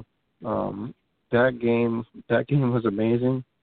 I think one of the big things that I remember that really stuck with me is that was one of the first games I've actually was able to come up with some offensive plays and get them in the playbook. Yeah. And then see those plays on the field and then them executed and they were successful, but not only were they successful, but they allowed my teammates to score. There was a couple that I recall that I think there was one right before the half where Scott Johnson basically caught it, and he was able to get in the half with 1 second left before halftime off a screen, off of a 50-yard screen or 40-yard screen. And it was just to know that, one, that he was able to do that, and it was an exciting play, but two, also know that, you were part of getting that play in there, and it actually worked. Because sometimes, with scouting and all that and learning curve, you throw stuff in there, sometimes it don't work, It was just so being able to do things like that and then see them translate, see some of your work translate and see some of your players and on the team and teammates benefit, and it's just really a good feeling. Yeah, it is a really good feeling. And, it's so crazy how that one game connected so many people.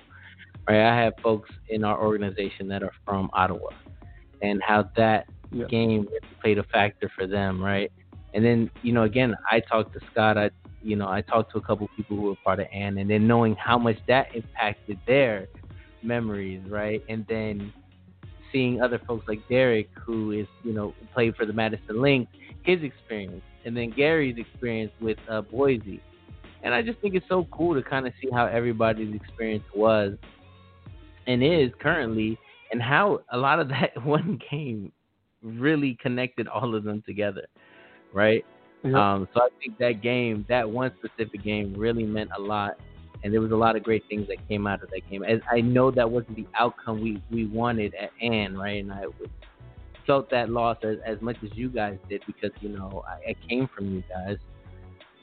It was a memory that I think you're not gonna forget, because it was such a high impact game, and it was in the situation for you guys to win it, and just some key plays caused it to go the other way.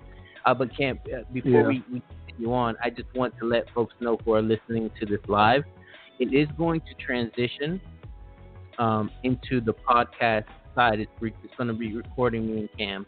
And that link, as soon as it switches over, should be available. If not, once this is all over, you'll be able to continue to. But I just want to share again, continue listening. Cam has brought so much great knowledge, and he's going to continue doing some with some of the rest of the questions that we have. But if you don't hear us again, please check back in, listen, because Cam is really dropping some really good knowledge, not just about the league and the SFLM, but also his experiences, outlooks on those experiences, the thought of being and those kind of things. So again, if this does cut off and this is the end of what you're listening to, thank you. I appreciate you sticking this long, and I hope you continue to stick with us because, like I said, great information that is being shared on tonight's show, and I would love to have you guys continue that and hear this other aspect, another story within the league. So again, Cam, just wanted to give that disclaimer to people because you're not going to notice it and I'm not going to notice it, but they will. So I just thought that'd be kind of cool to share that in case they don't get to hear the rest of it, but they can hear it in the podcast afterwards. So we got the SFLM memory. What about the SFL? Like how that, what memory sticks out for you on that standpoint? The memory that always sticks out with me, as far as the SFL goes, is basically talking on the phone with not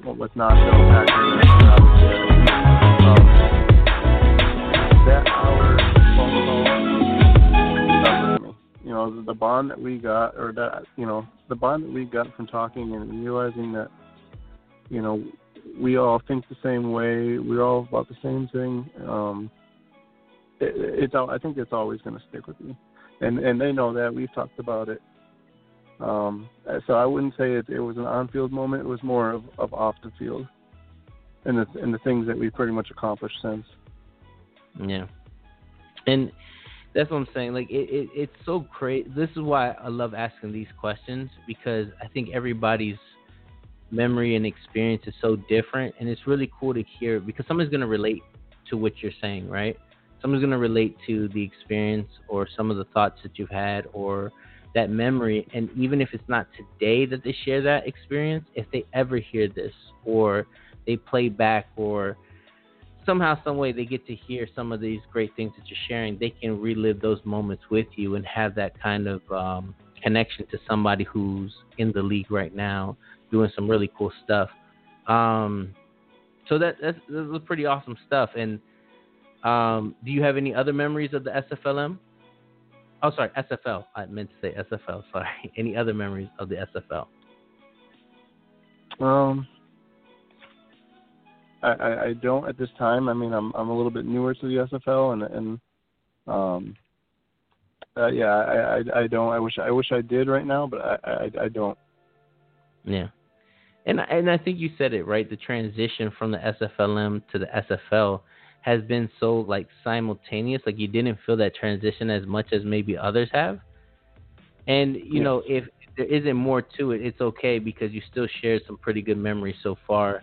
And I think you're creating new ones at the time too. That question in another season may change or differ, depending on what happens from there.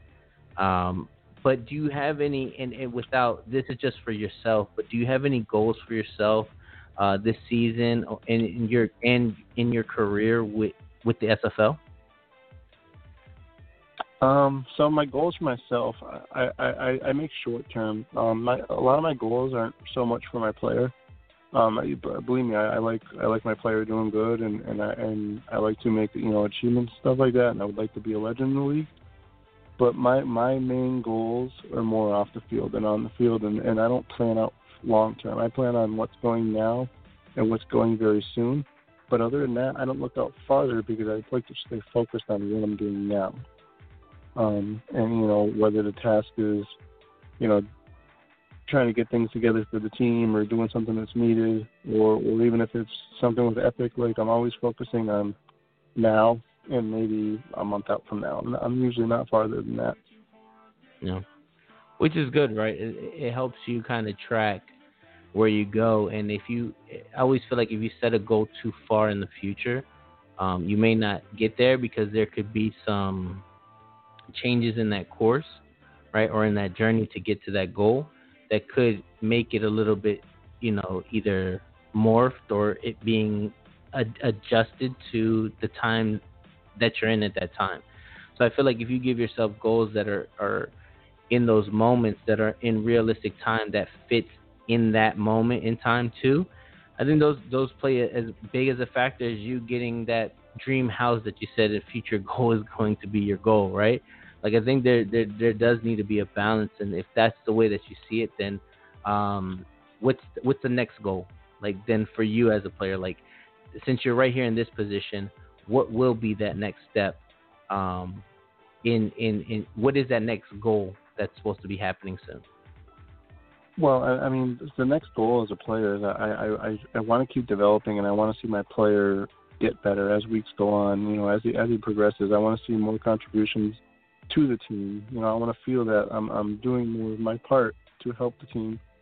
I want to take some kicks back for a touchdown. I want to, whatever it is, that I need to do to help the team. That's what I want to see with the progressions. And I know right now, as it goes on, I'm going to start seeing that. So that's going to come. I'm not so concerned about what my player's going to do because I know in time that's going to come. Yeah, and that's like I said, good stuff to kind of share. And again, knowing the player and the person that's now behind this player, to know that that's the next step, cool stuff. Now what I want to get into is now the Epic Sports. That's honestly, before I was talking to players on AND, that's how I got to know you first. Now, I remember seeing on Twitter, and then you were getting a lot of retweets of, again, content. And you were giving out, like I said, the way that you guys give the information of games, results, and everything, it's very professional, right? And it makes you feel like you're following like a sports center, right? Or a news outlet that is for sports that is giving you updates, right? Like I told you, I'm a big Washington football team fan, right? So anything that involves with that team, I want to follow it. And that's something that would probably be tweeted from, an ESPN or a Fox or Comcast or whoever is your local sports team's station, right? Type of quality. And I'm very curious to know, how did the idea come together? I learned something new today, which I shared with you, is how many people are actually involved with Epic Sports. Didn't know it was that many people. Also, didn't know the type of people that were involved, because these people also do things outside of Epic Sports that they're known for in media or in content creation. So I think them being part of this, with them doing their separate thing, it's really cool to see how everything is interconnected. So how did that idea come to life? So Epic Esports pretty much started when I was in the minor league. I didn't know any video stuff, and I'm like, okay, well, let me try to create content, and it was about building brands. And the first thing, that I thought to my head, it was like, I got to build a player brand. I want people to know who I am, and I tried reaching out to teams and all of that stuff, and to me, it didn't seem like it was enough. So I was like, let's start creating stuff. Then I was like, well, I can, create stuff for the league right now, but I'm like, I really don't feel I have the skills and the knowledge I need to learn, and so I don't want to disappoint. I don't want to put something out there that might not be acceptable right now. So I was like, you know what, I'm going to learn on my own. I'm going to start watching videos. I'm going to start doing stuff. So I did that, and I created Epic Esports to try to be maybe an outside thing in the league where people would see it and they'd be like, wait a minute, who's Epic Esports? And they would learn, oh, hey, Epic Esports is Cam Curti, and I wanted that question to be asked so they can see and they can have idea, and then now they know the name, and now they know the brand, and eventually it covers the league. And then I would hear a lot of questions of, how did you find out about the league? And I want that question to be one day when someone says, how did you find out about the league? I want someone to say, like, you know what, I found out from Epic Esports. I want, so that started, that was in my head, and I had talked to Cam about it, and I was like, I'm going to keep going with this. I really, really want to promote this league, and my goal isn't within the league. I mean, yes, I put stuff out within the league, and I want everyone to enjoy the content, but also I want to bring people from the outside. I want to pull them in, and I want to show them what the SFL has to offer. And I think a lot of people that seen my vision, they reached out to me, and they're like, hey, Twin Screw reached out to me, and he was the first one. And he was like, hey, can I join you, whatever? And I was like, yeah, absolutely, come on over, we'll do things together. And he had his Twin Screw post, and that was going good, and we kept going. So I got excited about that. I went even more with the brand and kept going. And then, before you knew it, I had other people hitting me up. They wanted to do stuff, and Coach Craven. And, so then we redid his show, and I did a lot of production on that, and it was already a great show. And so we took his greatness and then combined some of the stuff that I learned, and we just improved upon it. And, wow. Since then we've got a lot of attention from Baseball League. We got attention from the Racing League. We got attention from a lot of other outside leagues. And now I'm trying to use all those leagues to help each other and have all of them grow the brands together. So that's my vision. It started off small, and I'm just trying to bring this thing bigger. And right now our goal is we want to develop skilled creators to basically further provide content to the simulation sports world. If you don't know how to do stuff and you're not comfortable, we'll teach you. We have someone in there that will basically try to help you along and show you, what it is that you can do or you need to do, and maybe, from there you want to go to the league and you want to help the league out. But we want people being comfortable with creating content, and we want to use those skills to improve content, and that's what we're really about. And you know what, to hear you speak like that, Cam, I think that this is part of the show that I truly do enjoy, when I hear that we have a lot of common goals, right? It's the same thing I want to be able to do, right? Like when you and me spoke offline through Discord, the support you gave me and the support I gave you back, right? That was mutual. That was something that it wasn't something I was trying to do for my benefit. It was just, I saw the work you've done. I saw the work you put in, right? And to know that it was everybody else as well, to those folks as well who contributed. And the speed that it happened in too, right? Because you're right. I saw it pop up when I first started with the SFLM. And I had no idea. And that's where I attributed it with you first. And then I found out you were a quarterback with Ann.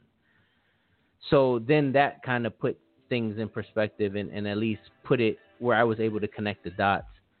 And to know that that's what you're trying to achieve, it's the same thing. I don't want to say it's the same concept, but it's the vision I had here, right? Like I shared it with you. I said, hey, I want to give people an opportunity to get to know the person, because I want to create real fans of the person, right? As well as the player, and then also celebrate successes and great ideas and share how those great ideas came to play, and if possible, inspire somebody else to take a shot in something they weren't thinking was even possible or even thought about getting involved in. And that really parallels to when I spoke with Ashley Jackson, knowing that the reason why she made a podcast, and then seeing how that created such a shockwave that now you see so many other folks making their own way, like you are doing, right? And that's what I find so cool, to hear that story, hear how it went. I'm very interested to know how you got to the concept of choosing Epic Sports, right? And I'm very curious to hear how how you got to the understanding of branding, right? Because like I spoke earlier in the show when we were on the live portion of it, that's such a high level thought, right? That's one portion. There's other portions in businesses, but branding is I feel like such a, how do I put this? Not talked about much between other businesses. The businesses that do it right, like a Starbucks, like a Chick-fil-A, right? If you say Chick-fil-A, what that branding has done, and mind you, for the longest, Chick-fil-A didn't pay for any advertisement. So if you know you have a strong brand that you don't even need to have advertisements on TV, when a brand like McDonald's does, or a brand like Burger King does, right? And I'm sorry that I'm correlating it with these things. I'm just trying to really share with the listeners who may hear this that what you're talking about is such a high level thing that I want to know how you even learned about branding, and then also too, how did you get the name Epic Sports? Like, how did you fall on that name? You know, I really don't know how I fell on Epic Esports. That for some reason just kind of like came to me. I have no idea where that came from. I just thought of it one day, and things popped in my head, and then I went to go see, you know, if anyone's using it or taking it, and it wasn't. And I said, you know what, that's a great name, and I'm that's what I'm going with. Okay. As far as branding goes, I wasn't really in the branding mindset, and as it was going along, I started getting more in the branding that mindset. But I've done things in the past that are natural to me, where I've been doing a lot of branding stuff. Like, I have other groups that are on Facebook that are almost 100,000 people. I ran a lot of leagues before where, you know, I have the mindset of doing some of that stuff from back in the day. So I kind of get the idea of building things up and trying to, you know, get them bigger. And then, like, the whole mindset of Steve Smith, you know, taking something small and making it something big. Like, I just have that mindset. Yeah, and I can tell with talking with you that is your mindset, that you put this into this and everything else that you've done so far, and it speaks about it, right? Not just the business or the opportunity you opened with Epic Sports, but it's also Cam Curtis, the person who's behind that too. And, you know, you honestly are living up to what Scott and what Frank and what all these people always used to tell me, like, you really need to talk to Cam Curtis, man. You really need to talk to Cam Curtis. And, like, I'm kind of like, man, I really did. And I'm really happy that at least it happened now. Yes, it didn't happen during the draft period. And, like, hopefully you heard me share with Johnny that I was just trying to get to as many rookies as possible, right? And it's also our understanding, too, of how that supplemental draft was working, right? Because when we did speak, for the little bit of time that we did speak during the draft, now that everything has passed, right, it was during the supplemental time, right? But the only reason why is because I really thought you were going to go as a quarterback, right? Just like Derek. I really thought you two guys were going to go as quarterback. So, like, I share this because I don't ever want anybody to have bad blood with me. But I do want people to understand where I come from, right? Or who I am as a person, and that I will own up to that, so you never in your head are like, what was Portland thinking at that time? Or like in a situation there where I just reach out to you when we're in the supplemental draft and I'm trying to get to know what you want to do in such a small period of time because we're trying to prep, or at least try to get to people that we might not have gotten to look at before, which was the situation with you, right? Like, you had all those check-ins you had, which meant in the supplemental draft we would be able to build somebody very strong. But understanding, like, it was so short of a time that I got to do that, when I understood that, hey, you already had a team that you were kind of leaning towards, I knew that, hey, that might have been the best situation for you. And I never took that as any bad blood, but I did want to share that story because, you know, Johnny was talking about go out there and try to get on the phone.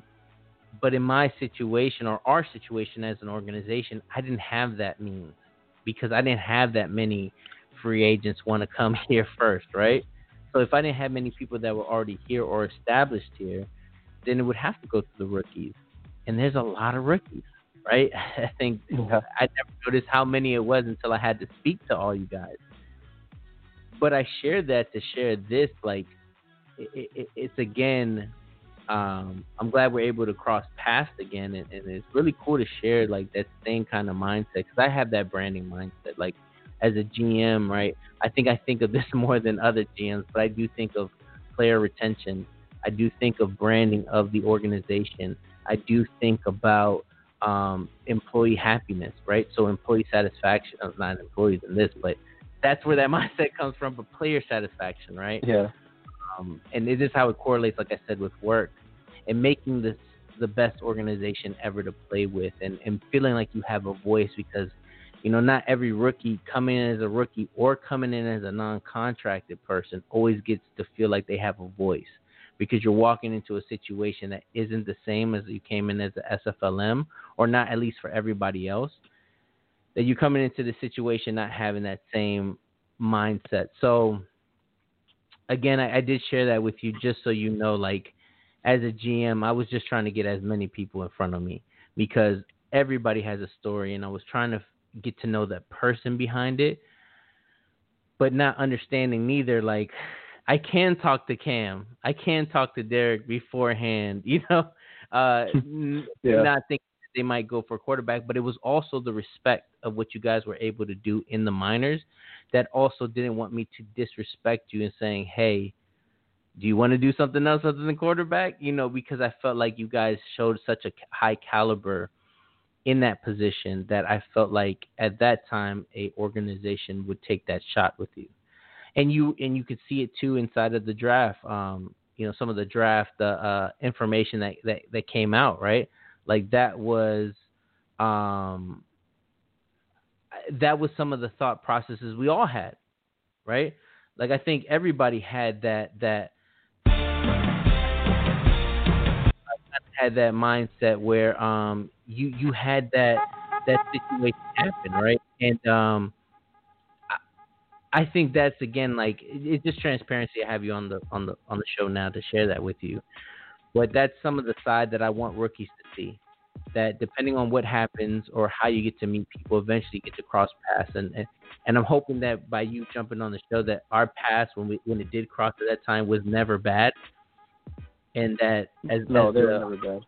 Yeah, and the hard work that you've done has been noticed by me.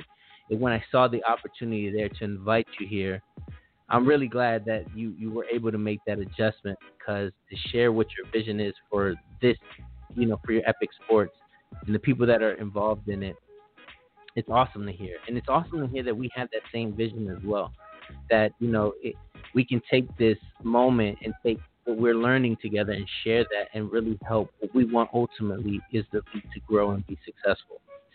And to hear that a lot of people, that's their same mindset, hearing the same thing Jonny said tonight with his vision and how he wants to help the league grow, to people before this show, it's really great to hear that, right? And it's people like yourself and others that are going to make sure that this league never dies, because you're going above and beyond that. I feel like not everybody does, but there are people who really breathe in life into this league, and I definitely say that you're one of them. So thank you. I appreciate the compliment, and I'm glad that I've even had this opportunity, and I don't take anyone reaching out to me, as something different, as something negative. I mean, that's kind of like personal brand too. If they're taking the moment to talk to you, they've noticed something. They're complimenting you. That's the way I look at it. And then also, I had said who Epic Esports was, but I want everyone to know, and I want to make it clear that that's who we were. But right now, what we were was Cam Curtis and Epic Esports. Where right now we're Mike Twinsky, we're DJ Skate, we're Kevin Say, we're Big Dog James, we're Coach Craven, and myself. That's what Epic Esports is today. Yeah, and those are really all huge parts, right? Like, Coach Craven with his podcast, right? Like, he's another pioneer, I feel like, with Ashley Jackson, who pioneered that section, right, of content creation. And then, you got Mike Twinscrew, who got involved with his, again, news articles, and then he had his show that he was having, as well, his podcast type of show. And Big Dog James, I think he was with Dave Axis. I mean, not with him, but he was on his show not too long ago, right? So that's contributing to content team. And I'm not missing anybody, but it's just, again, the Epic Sports team that is now created. You're right. Like, I think that's why I think I could probably contribute you guys close to being like the Avengers, right? The Avengers are all individual superheroes, but you guys come together to create Epic Sports. And it's really great. have like different areas, and I can see why you're saying, hey, if you're not comfortable doing this, like come to Epic Sports, right? Like we got somebody who dabbles in that, and that's 100% true, because each one of you guys dabble in some kind of field that somebody might not be comfortable in, but if you have an interest, take that offer, because you can grow and be something that you never thought you would be. And I think that's pretty cool to share that and have people know that there's different ways to get places. You know, I make this show so multiple people can hear you, right? You got a fan base now hearing you on this show, and if you decide to go, you know, you got Coach Craven, so you have that aspect and his following that he's had, and he has a strong brand as well, not just being Coach Craven's, but it's also too being part of that Bash Brothers team, or, you know, tandem. And you know, Mike Twinscrew, what he was able to do, like I said, everybody has their strengths, and then come together to make this program possible is huge. Now, we're at this moment in time now at Epic Sports, and I know your goals are very close, right? Like you don't plan as far as 2 seasons, but what is that next goal for Epic Sports? Like, what's that next chapter what we should be expecting? Well, I will say that my equipment and my programs far exceed my capabilities right now. I wanted to make sure that when I invested in doing some of this stuff, that I can grow into anything. I wanted to make sure that I had everything in place, so, you know, as we learn, we can all get better. I have a lot of shows. I have shows in mind, and I have really good things in mind, and right now we're figuring out how to get things in place and make those things happen. And we've had some great ideas from the rest of the team, and we're all going to basically brainstorm and come up with stuff. But you know, the first thing was going through Coach Craven's show, and which, like I said, it was already great. And he came over, and you know, we looked at I looked at the production of it, and we tried to figure out how we can improve it. I feel we made a lot of improvements to it. We're both happy with it, and the next in line is we wanted to do Mike Twinscrews. And from there, we're just going to keep improving content. We have Big Dog James, he's our sports reporter. He's looking to start his coverage around for the SFL minors. And we have some other people doing audio. We have DJ Skit. We have Kevin Say. He's basically talking to some of the new people who want to get on board. And we haven't taken everybody. There's been other people we felt, you know, that they'd be a better fit for the league, and we've sent people that way too. But we're basically looking at improving our content and trying to be more consistent with the things that we do and efficient with the things that we do. So we're looking at that stuff at the moment, and we're just basically trying to learn new things to be able to provide better content. Yeah, and that's a great team. And Kevin Say, I'm sorry that I did miss him on talking about, but that's another person who has a strong brand. A lot of Ottawa players always told me to speak to him. And again, same situation. I didn't get a chance to because I thought that he would go as a running back. So that was no disrespect to him, right? And same thing like I said about you. It wasn't no disrespect. It's just how the game was played and the understanding of it. Then finally when we got to those moments, that's when I try to circle back to speak to you guys, right?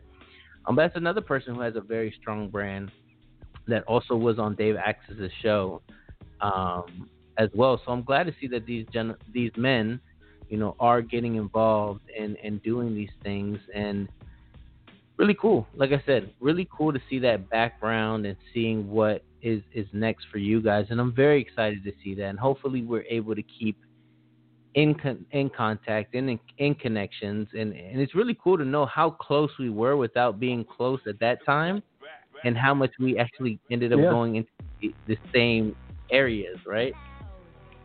Pretty cool stuff. And that's why I tell you, this show is something different for me, but it helps me see the differences as well as the commonality that we all have together. So cool stuff. And again, if there's anything that I can help with you guys, like I told you, my plan is to still get some of the folks that are with you involved in this, like being on the show and having the same opportunity as you to share who you are as well as their pieces to Epic as well as their pieces outside of Epic and the things that they're doing individually, work together now that I have a better understanding of what Epic Sports is as a brand, as well as and I would love to call you guys, hopefully it's okay, an organization of your own, to see what the future may hold and what you guys will go from there. So, do you have anything else to share about Epic Sports?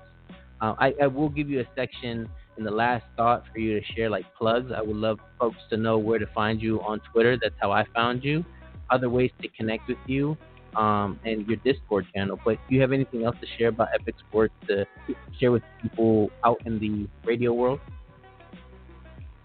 No, I don't at this time. I think I covered a lot of stuff with that. Yeah, you did. And I'm so excited to hear where you started from in such a small period of time and what the future holds for you. I'm definitely going to stay in contact so I can continue seeing that growth from you, Tim, and the rest of the team that's involved with Epic Sports. The thing that we never got to, right? Just because I like to keep these conversations organic and move depending on how we get there, right? Yes. We never got a fun fact about you. We never got to know a fun fact that maybe people do know or don't know about you that you'd like to share. Oh, sure. I'll give you a fun fact. So, some people know and some people don't know. I'm in the military. I've been in the military for 23 years. And I will say that I'm looking forward to, since we're going on brand promotion and I like standing behind things that I really believe in, I'm really looking forward to Gunny's veteran game that he's setting up. I'm excited about it.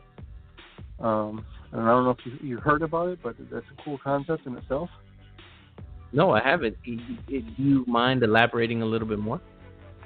Yeah, so he was trying to set up a game, and I'm not sure if it's approved or not, but he was trying to set up a game where veterans throughout the league and the SFL, they would have basically an all-star game where each team would be reached out to, and they'd find veterans who were playing, and they would put up a roster of us versus them as far as that goes, and just kind of have a veterans game around the holiday. That's awesome. That's a really good. And I know Gunny was heading that up, and I know he talked to Cam about it. I think recently he might have got the okay, but I'm not 100% sure. Don't shoot the messenger if it's not true. But I still think it's a great thing that he's trying to do, and I definitely stand behind it. Well, that's cool, right? And I appreciate you sharing it, and definitely I got to follow back with Gunny to hopefully allow him his platform to kind of share that and get some more veterans. One, and I always do this, and for the folks who do serve, I appreciate you taking on that service, right? I know not everybody can do it, and in the standpoint, have the discipline to do it as well, and I appreciate it, right? 23 years is a very long time. You did more than the service that you were required to do, but it shows the impact of what the military has done for you, which is always great, right? Like I never came from a military family, like I was telling Johnny before. I don't come from a military family, okay? I don't have a uncle of mine who's in the military. I don't have a cousin of mine that's been in the military, and the ones that were, they weren't successful stories, right? But to understand that, to understand what you go through, and to understand what you've been through, you'll have all my respect for that. And again, I appreciate those folks who do take that level to serve for our country and to allow the rights that we look forward to. And I think, too, what always opened my eyes is I always thought everybody in the military had the same idea of being in the military, right, in the sense of, like, why they did it. I always thought it was just a patriotic type of mindset. But everybody has a story in that, too, right, and why they decided to join the military. But one thing that I'll say is, even though they might have different reasonings why they join, what I have noticed is that always the trend is that you get something out of it, right? You either become more responsible, you end up being more goal-oriented, you end up being more driven because you're put in positions where you have to work as teams against an odd, right? You get to learn organization, you get to learn respect because of how ranks work, right? But you also get to learn humility. And mind you, I've never been in the military, but these are what I'm getting from speaking to folks who were in the military or currently are in the military. And that's what I'm saying is that appreciation that I have. And I do want to take that time. I'm glad you shared that with me, because now it gave me an opportunity to thank you for being involved in the military and taking that service. So thank you, Cam. I appreciate it, for real. And like I said, appreciation. no problem, man. Like, that's me growing up, right? And I'll share you a transparency story. Like, when I was coming out of high school, see, I am from Los Angeles. So in Los Angeles, there is a huge recruitment because, honestly, depending on the area you're in, we don't have much, right? So when we learn that we'll get housing, we'll be able to live in our own, we'll be able to get away from Los Angeles, because a lot of people don't get an opportunity to leave that city, unfortunately, right? And to know that you can start creating a life, and even if you didn't maybe know what you wanted to do in life, this gave you some kind of purpose. And that always spoke to me, right? Like, I didn't join, one, because, like I said, I didn't have a military family to really have that support with, right? My mother was so strongly about not doing that. Because, again, we weren't coming from a military family, so our understanding came from media, right? And in that time when I was graduating, it's not like it was the safest time in the world, right? A lot of military folks were getting sent overseas to defend our country against people who were trying to damage where we're at now, right? Or make an effect to the country we live in. And, I share that to share this, like, to know that everybody has a story going into the military and has different mindsets and different reasoning.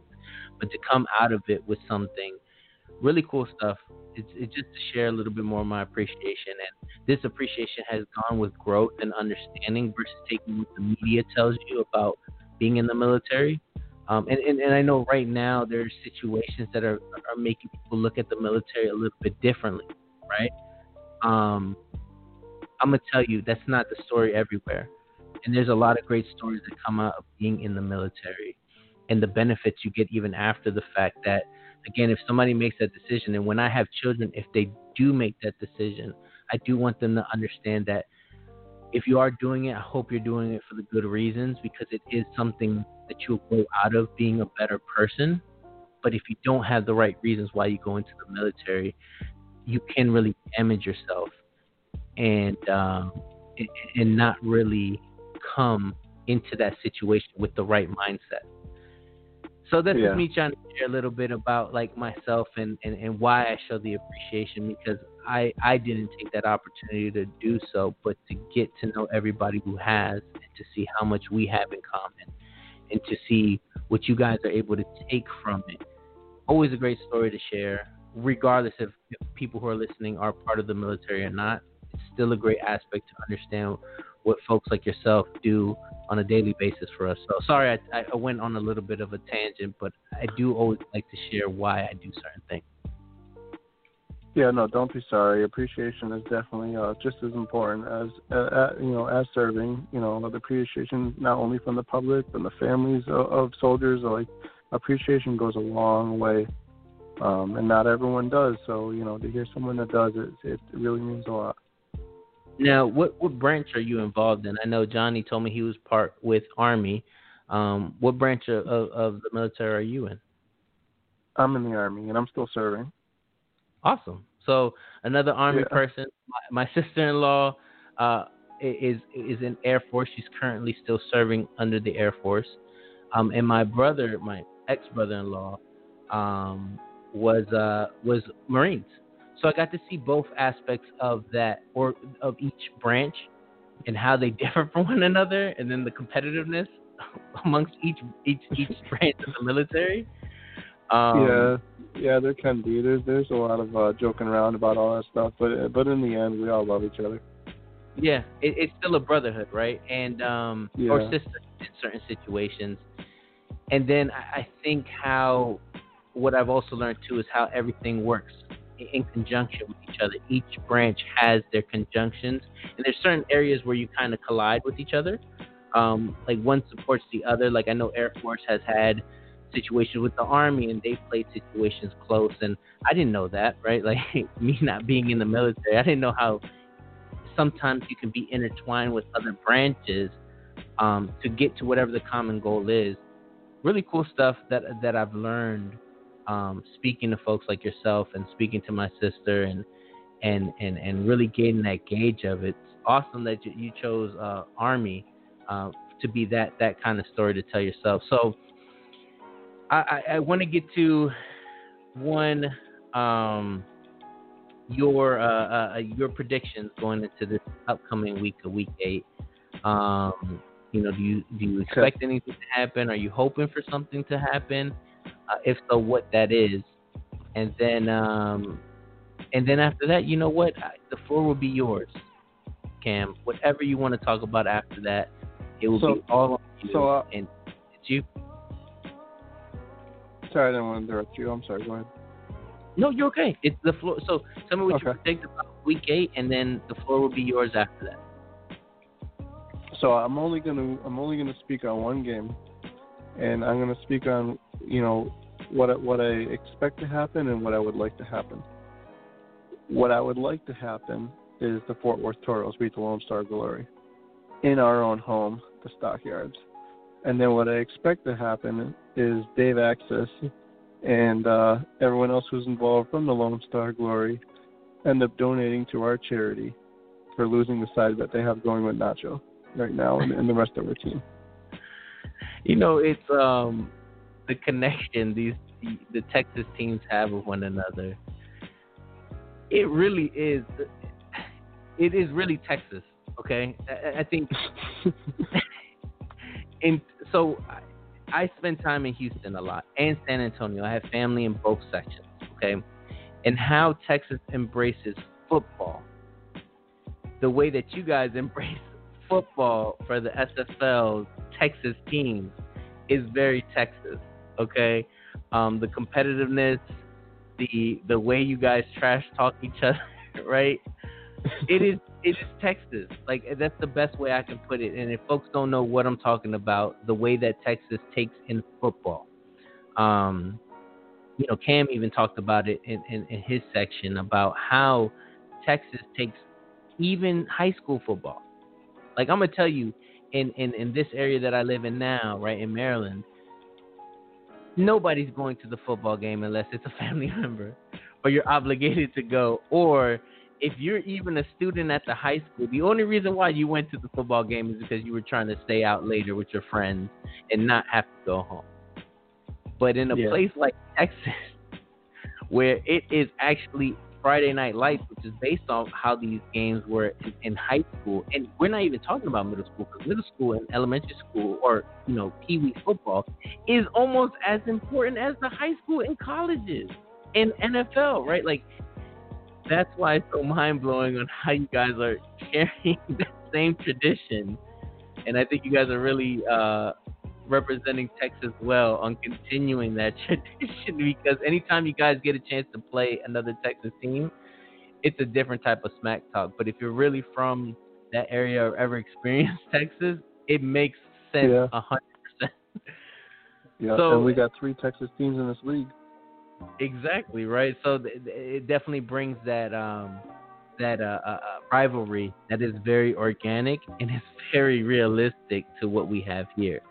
So we got that prediction, what's going to happen. And I'm sure Dave would love to hear this. If he's listening, I mean, we're on the podcast version, so he might not. But if he does decide to listen to the podcast version, hit me up. Tell me what you think, because I'm pretty sure he has something very witty to say back to you. So be prepared for that. I'm sure I'm already got a DM saying no chance. Exactly, right? But now, you know what? Yo, go ahead. Or that I'm not coming back on his show.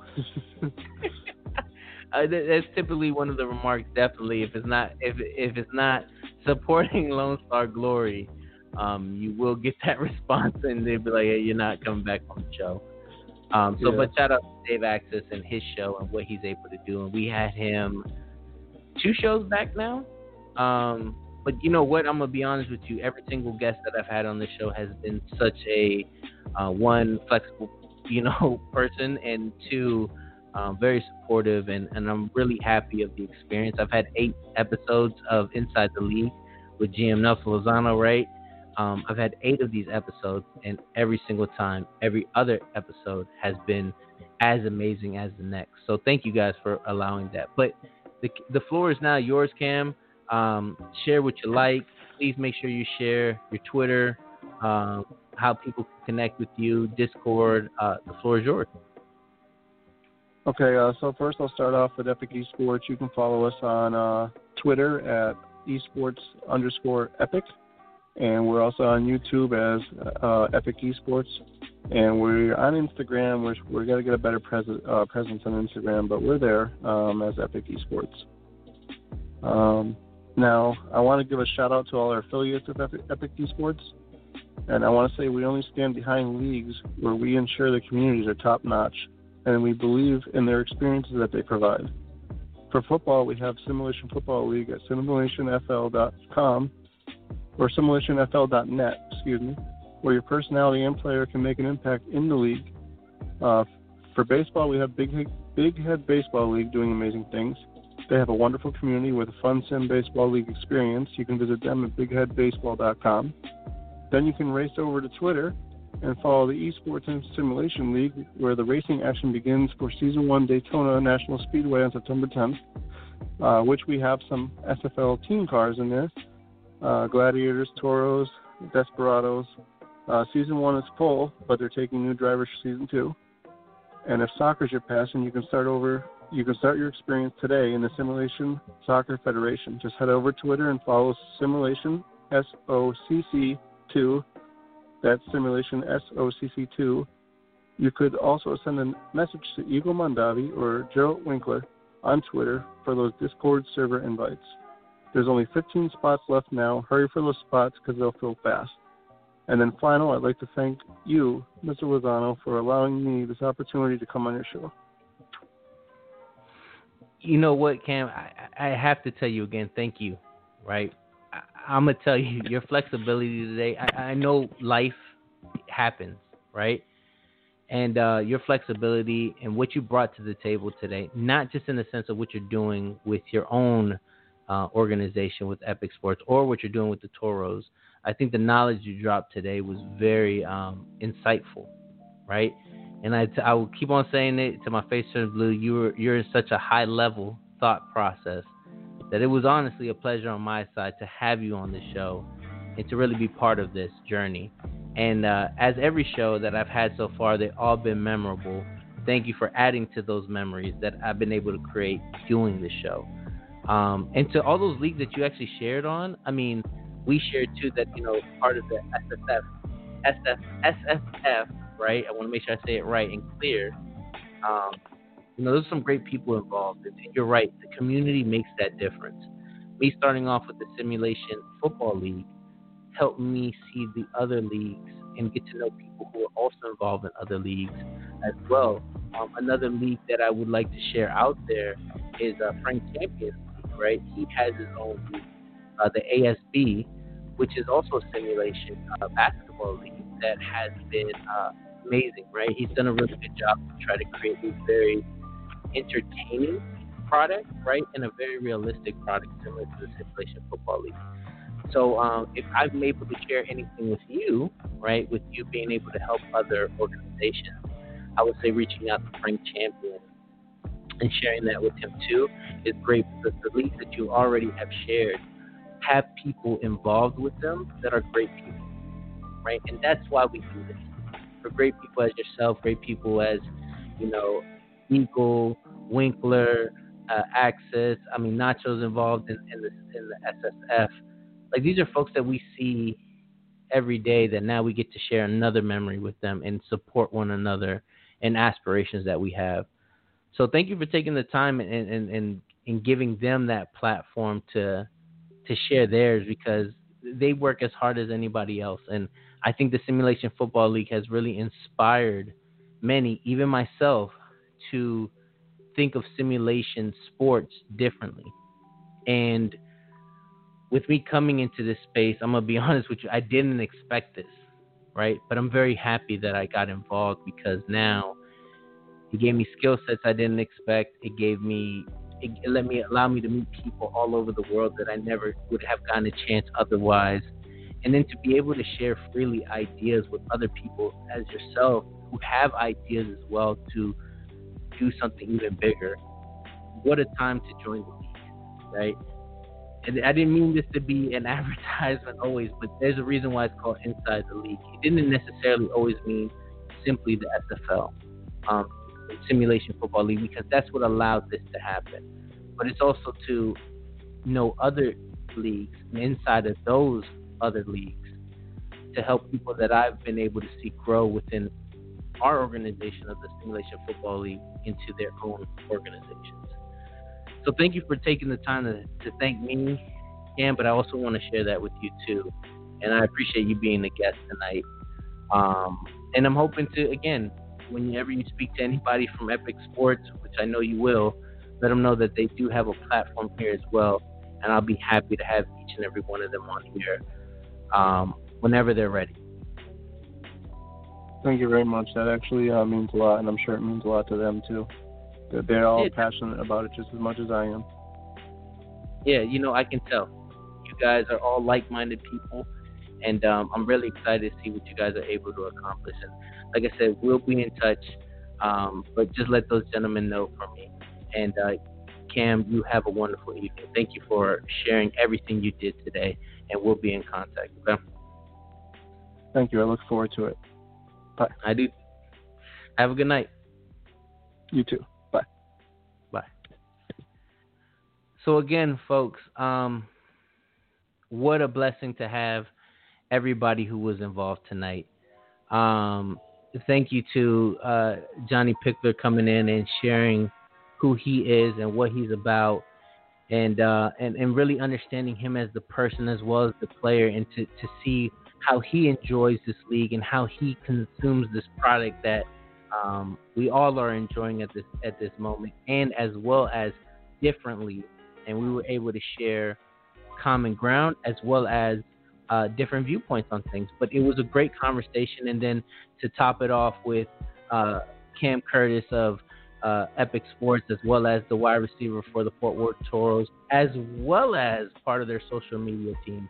Was awesome to really hear, and I'm hoping that my listeners take the time to listen to this podcast, not solely for the facts that you're getting, but the experience you're getting as well. This is for you to be able to get content whenever you like, and these shows will always be on Friday at 9 p.m. Eastern, and they have grown, right? The first show was only an hour, second show ended up being 2, and these shows have progressively gotten to 3. And I know there's time, and hopefully I get to spend a moment with you on your way to work or your way home, or while you're doing something at home, or while you're exercising, whatever the case may be. Thank you for stopping by. I do appreciate it. I'll see you next Friday. And again, look out for the games that are coming on. There will be Saturday, Sunday, and Monday. But also look out for the Portland versus Vancouver game, which will be at 8 p.m. on Saturday, and that will be on Twitch. So again, I have to do a shameless plug because that is my organization, and that is who I work hard for every day. But to all my guests, thank you. To all my listeners, thank you. To all my potential listeners, thank you. And to rookies, if you ever need to reach out to anybody, my Discord name is Nelson Lozano, Portland GM. Reach out to me. Talk to me. If you need anything, let me know, because this platform was created for you guys as the players. But it also gives a platform for everybody to be able to share what they're doing. So with that, you have a wonderful weekend. Have a good night, and I'll see you next Friday.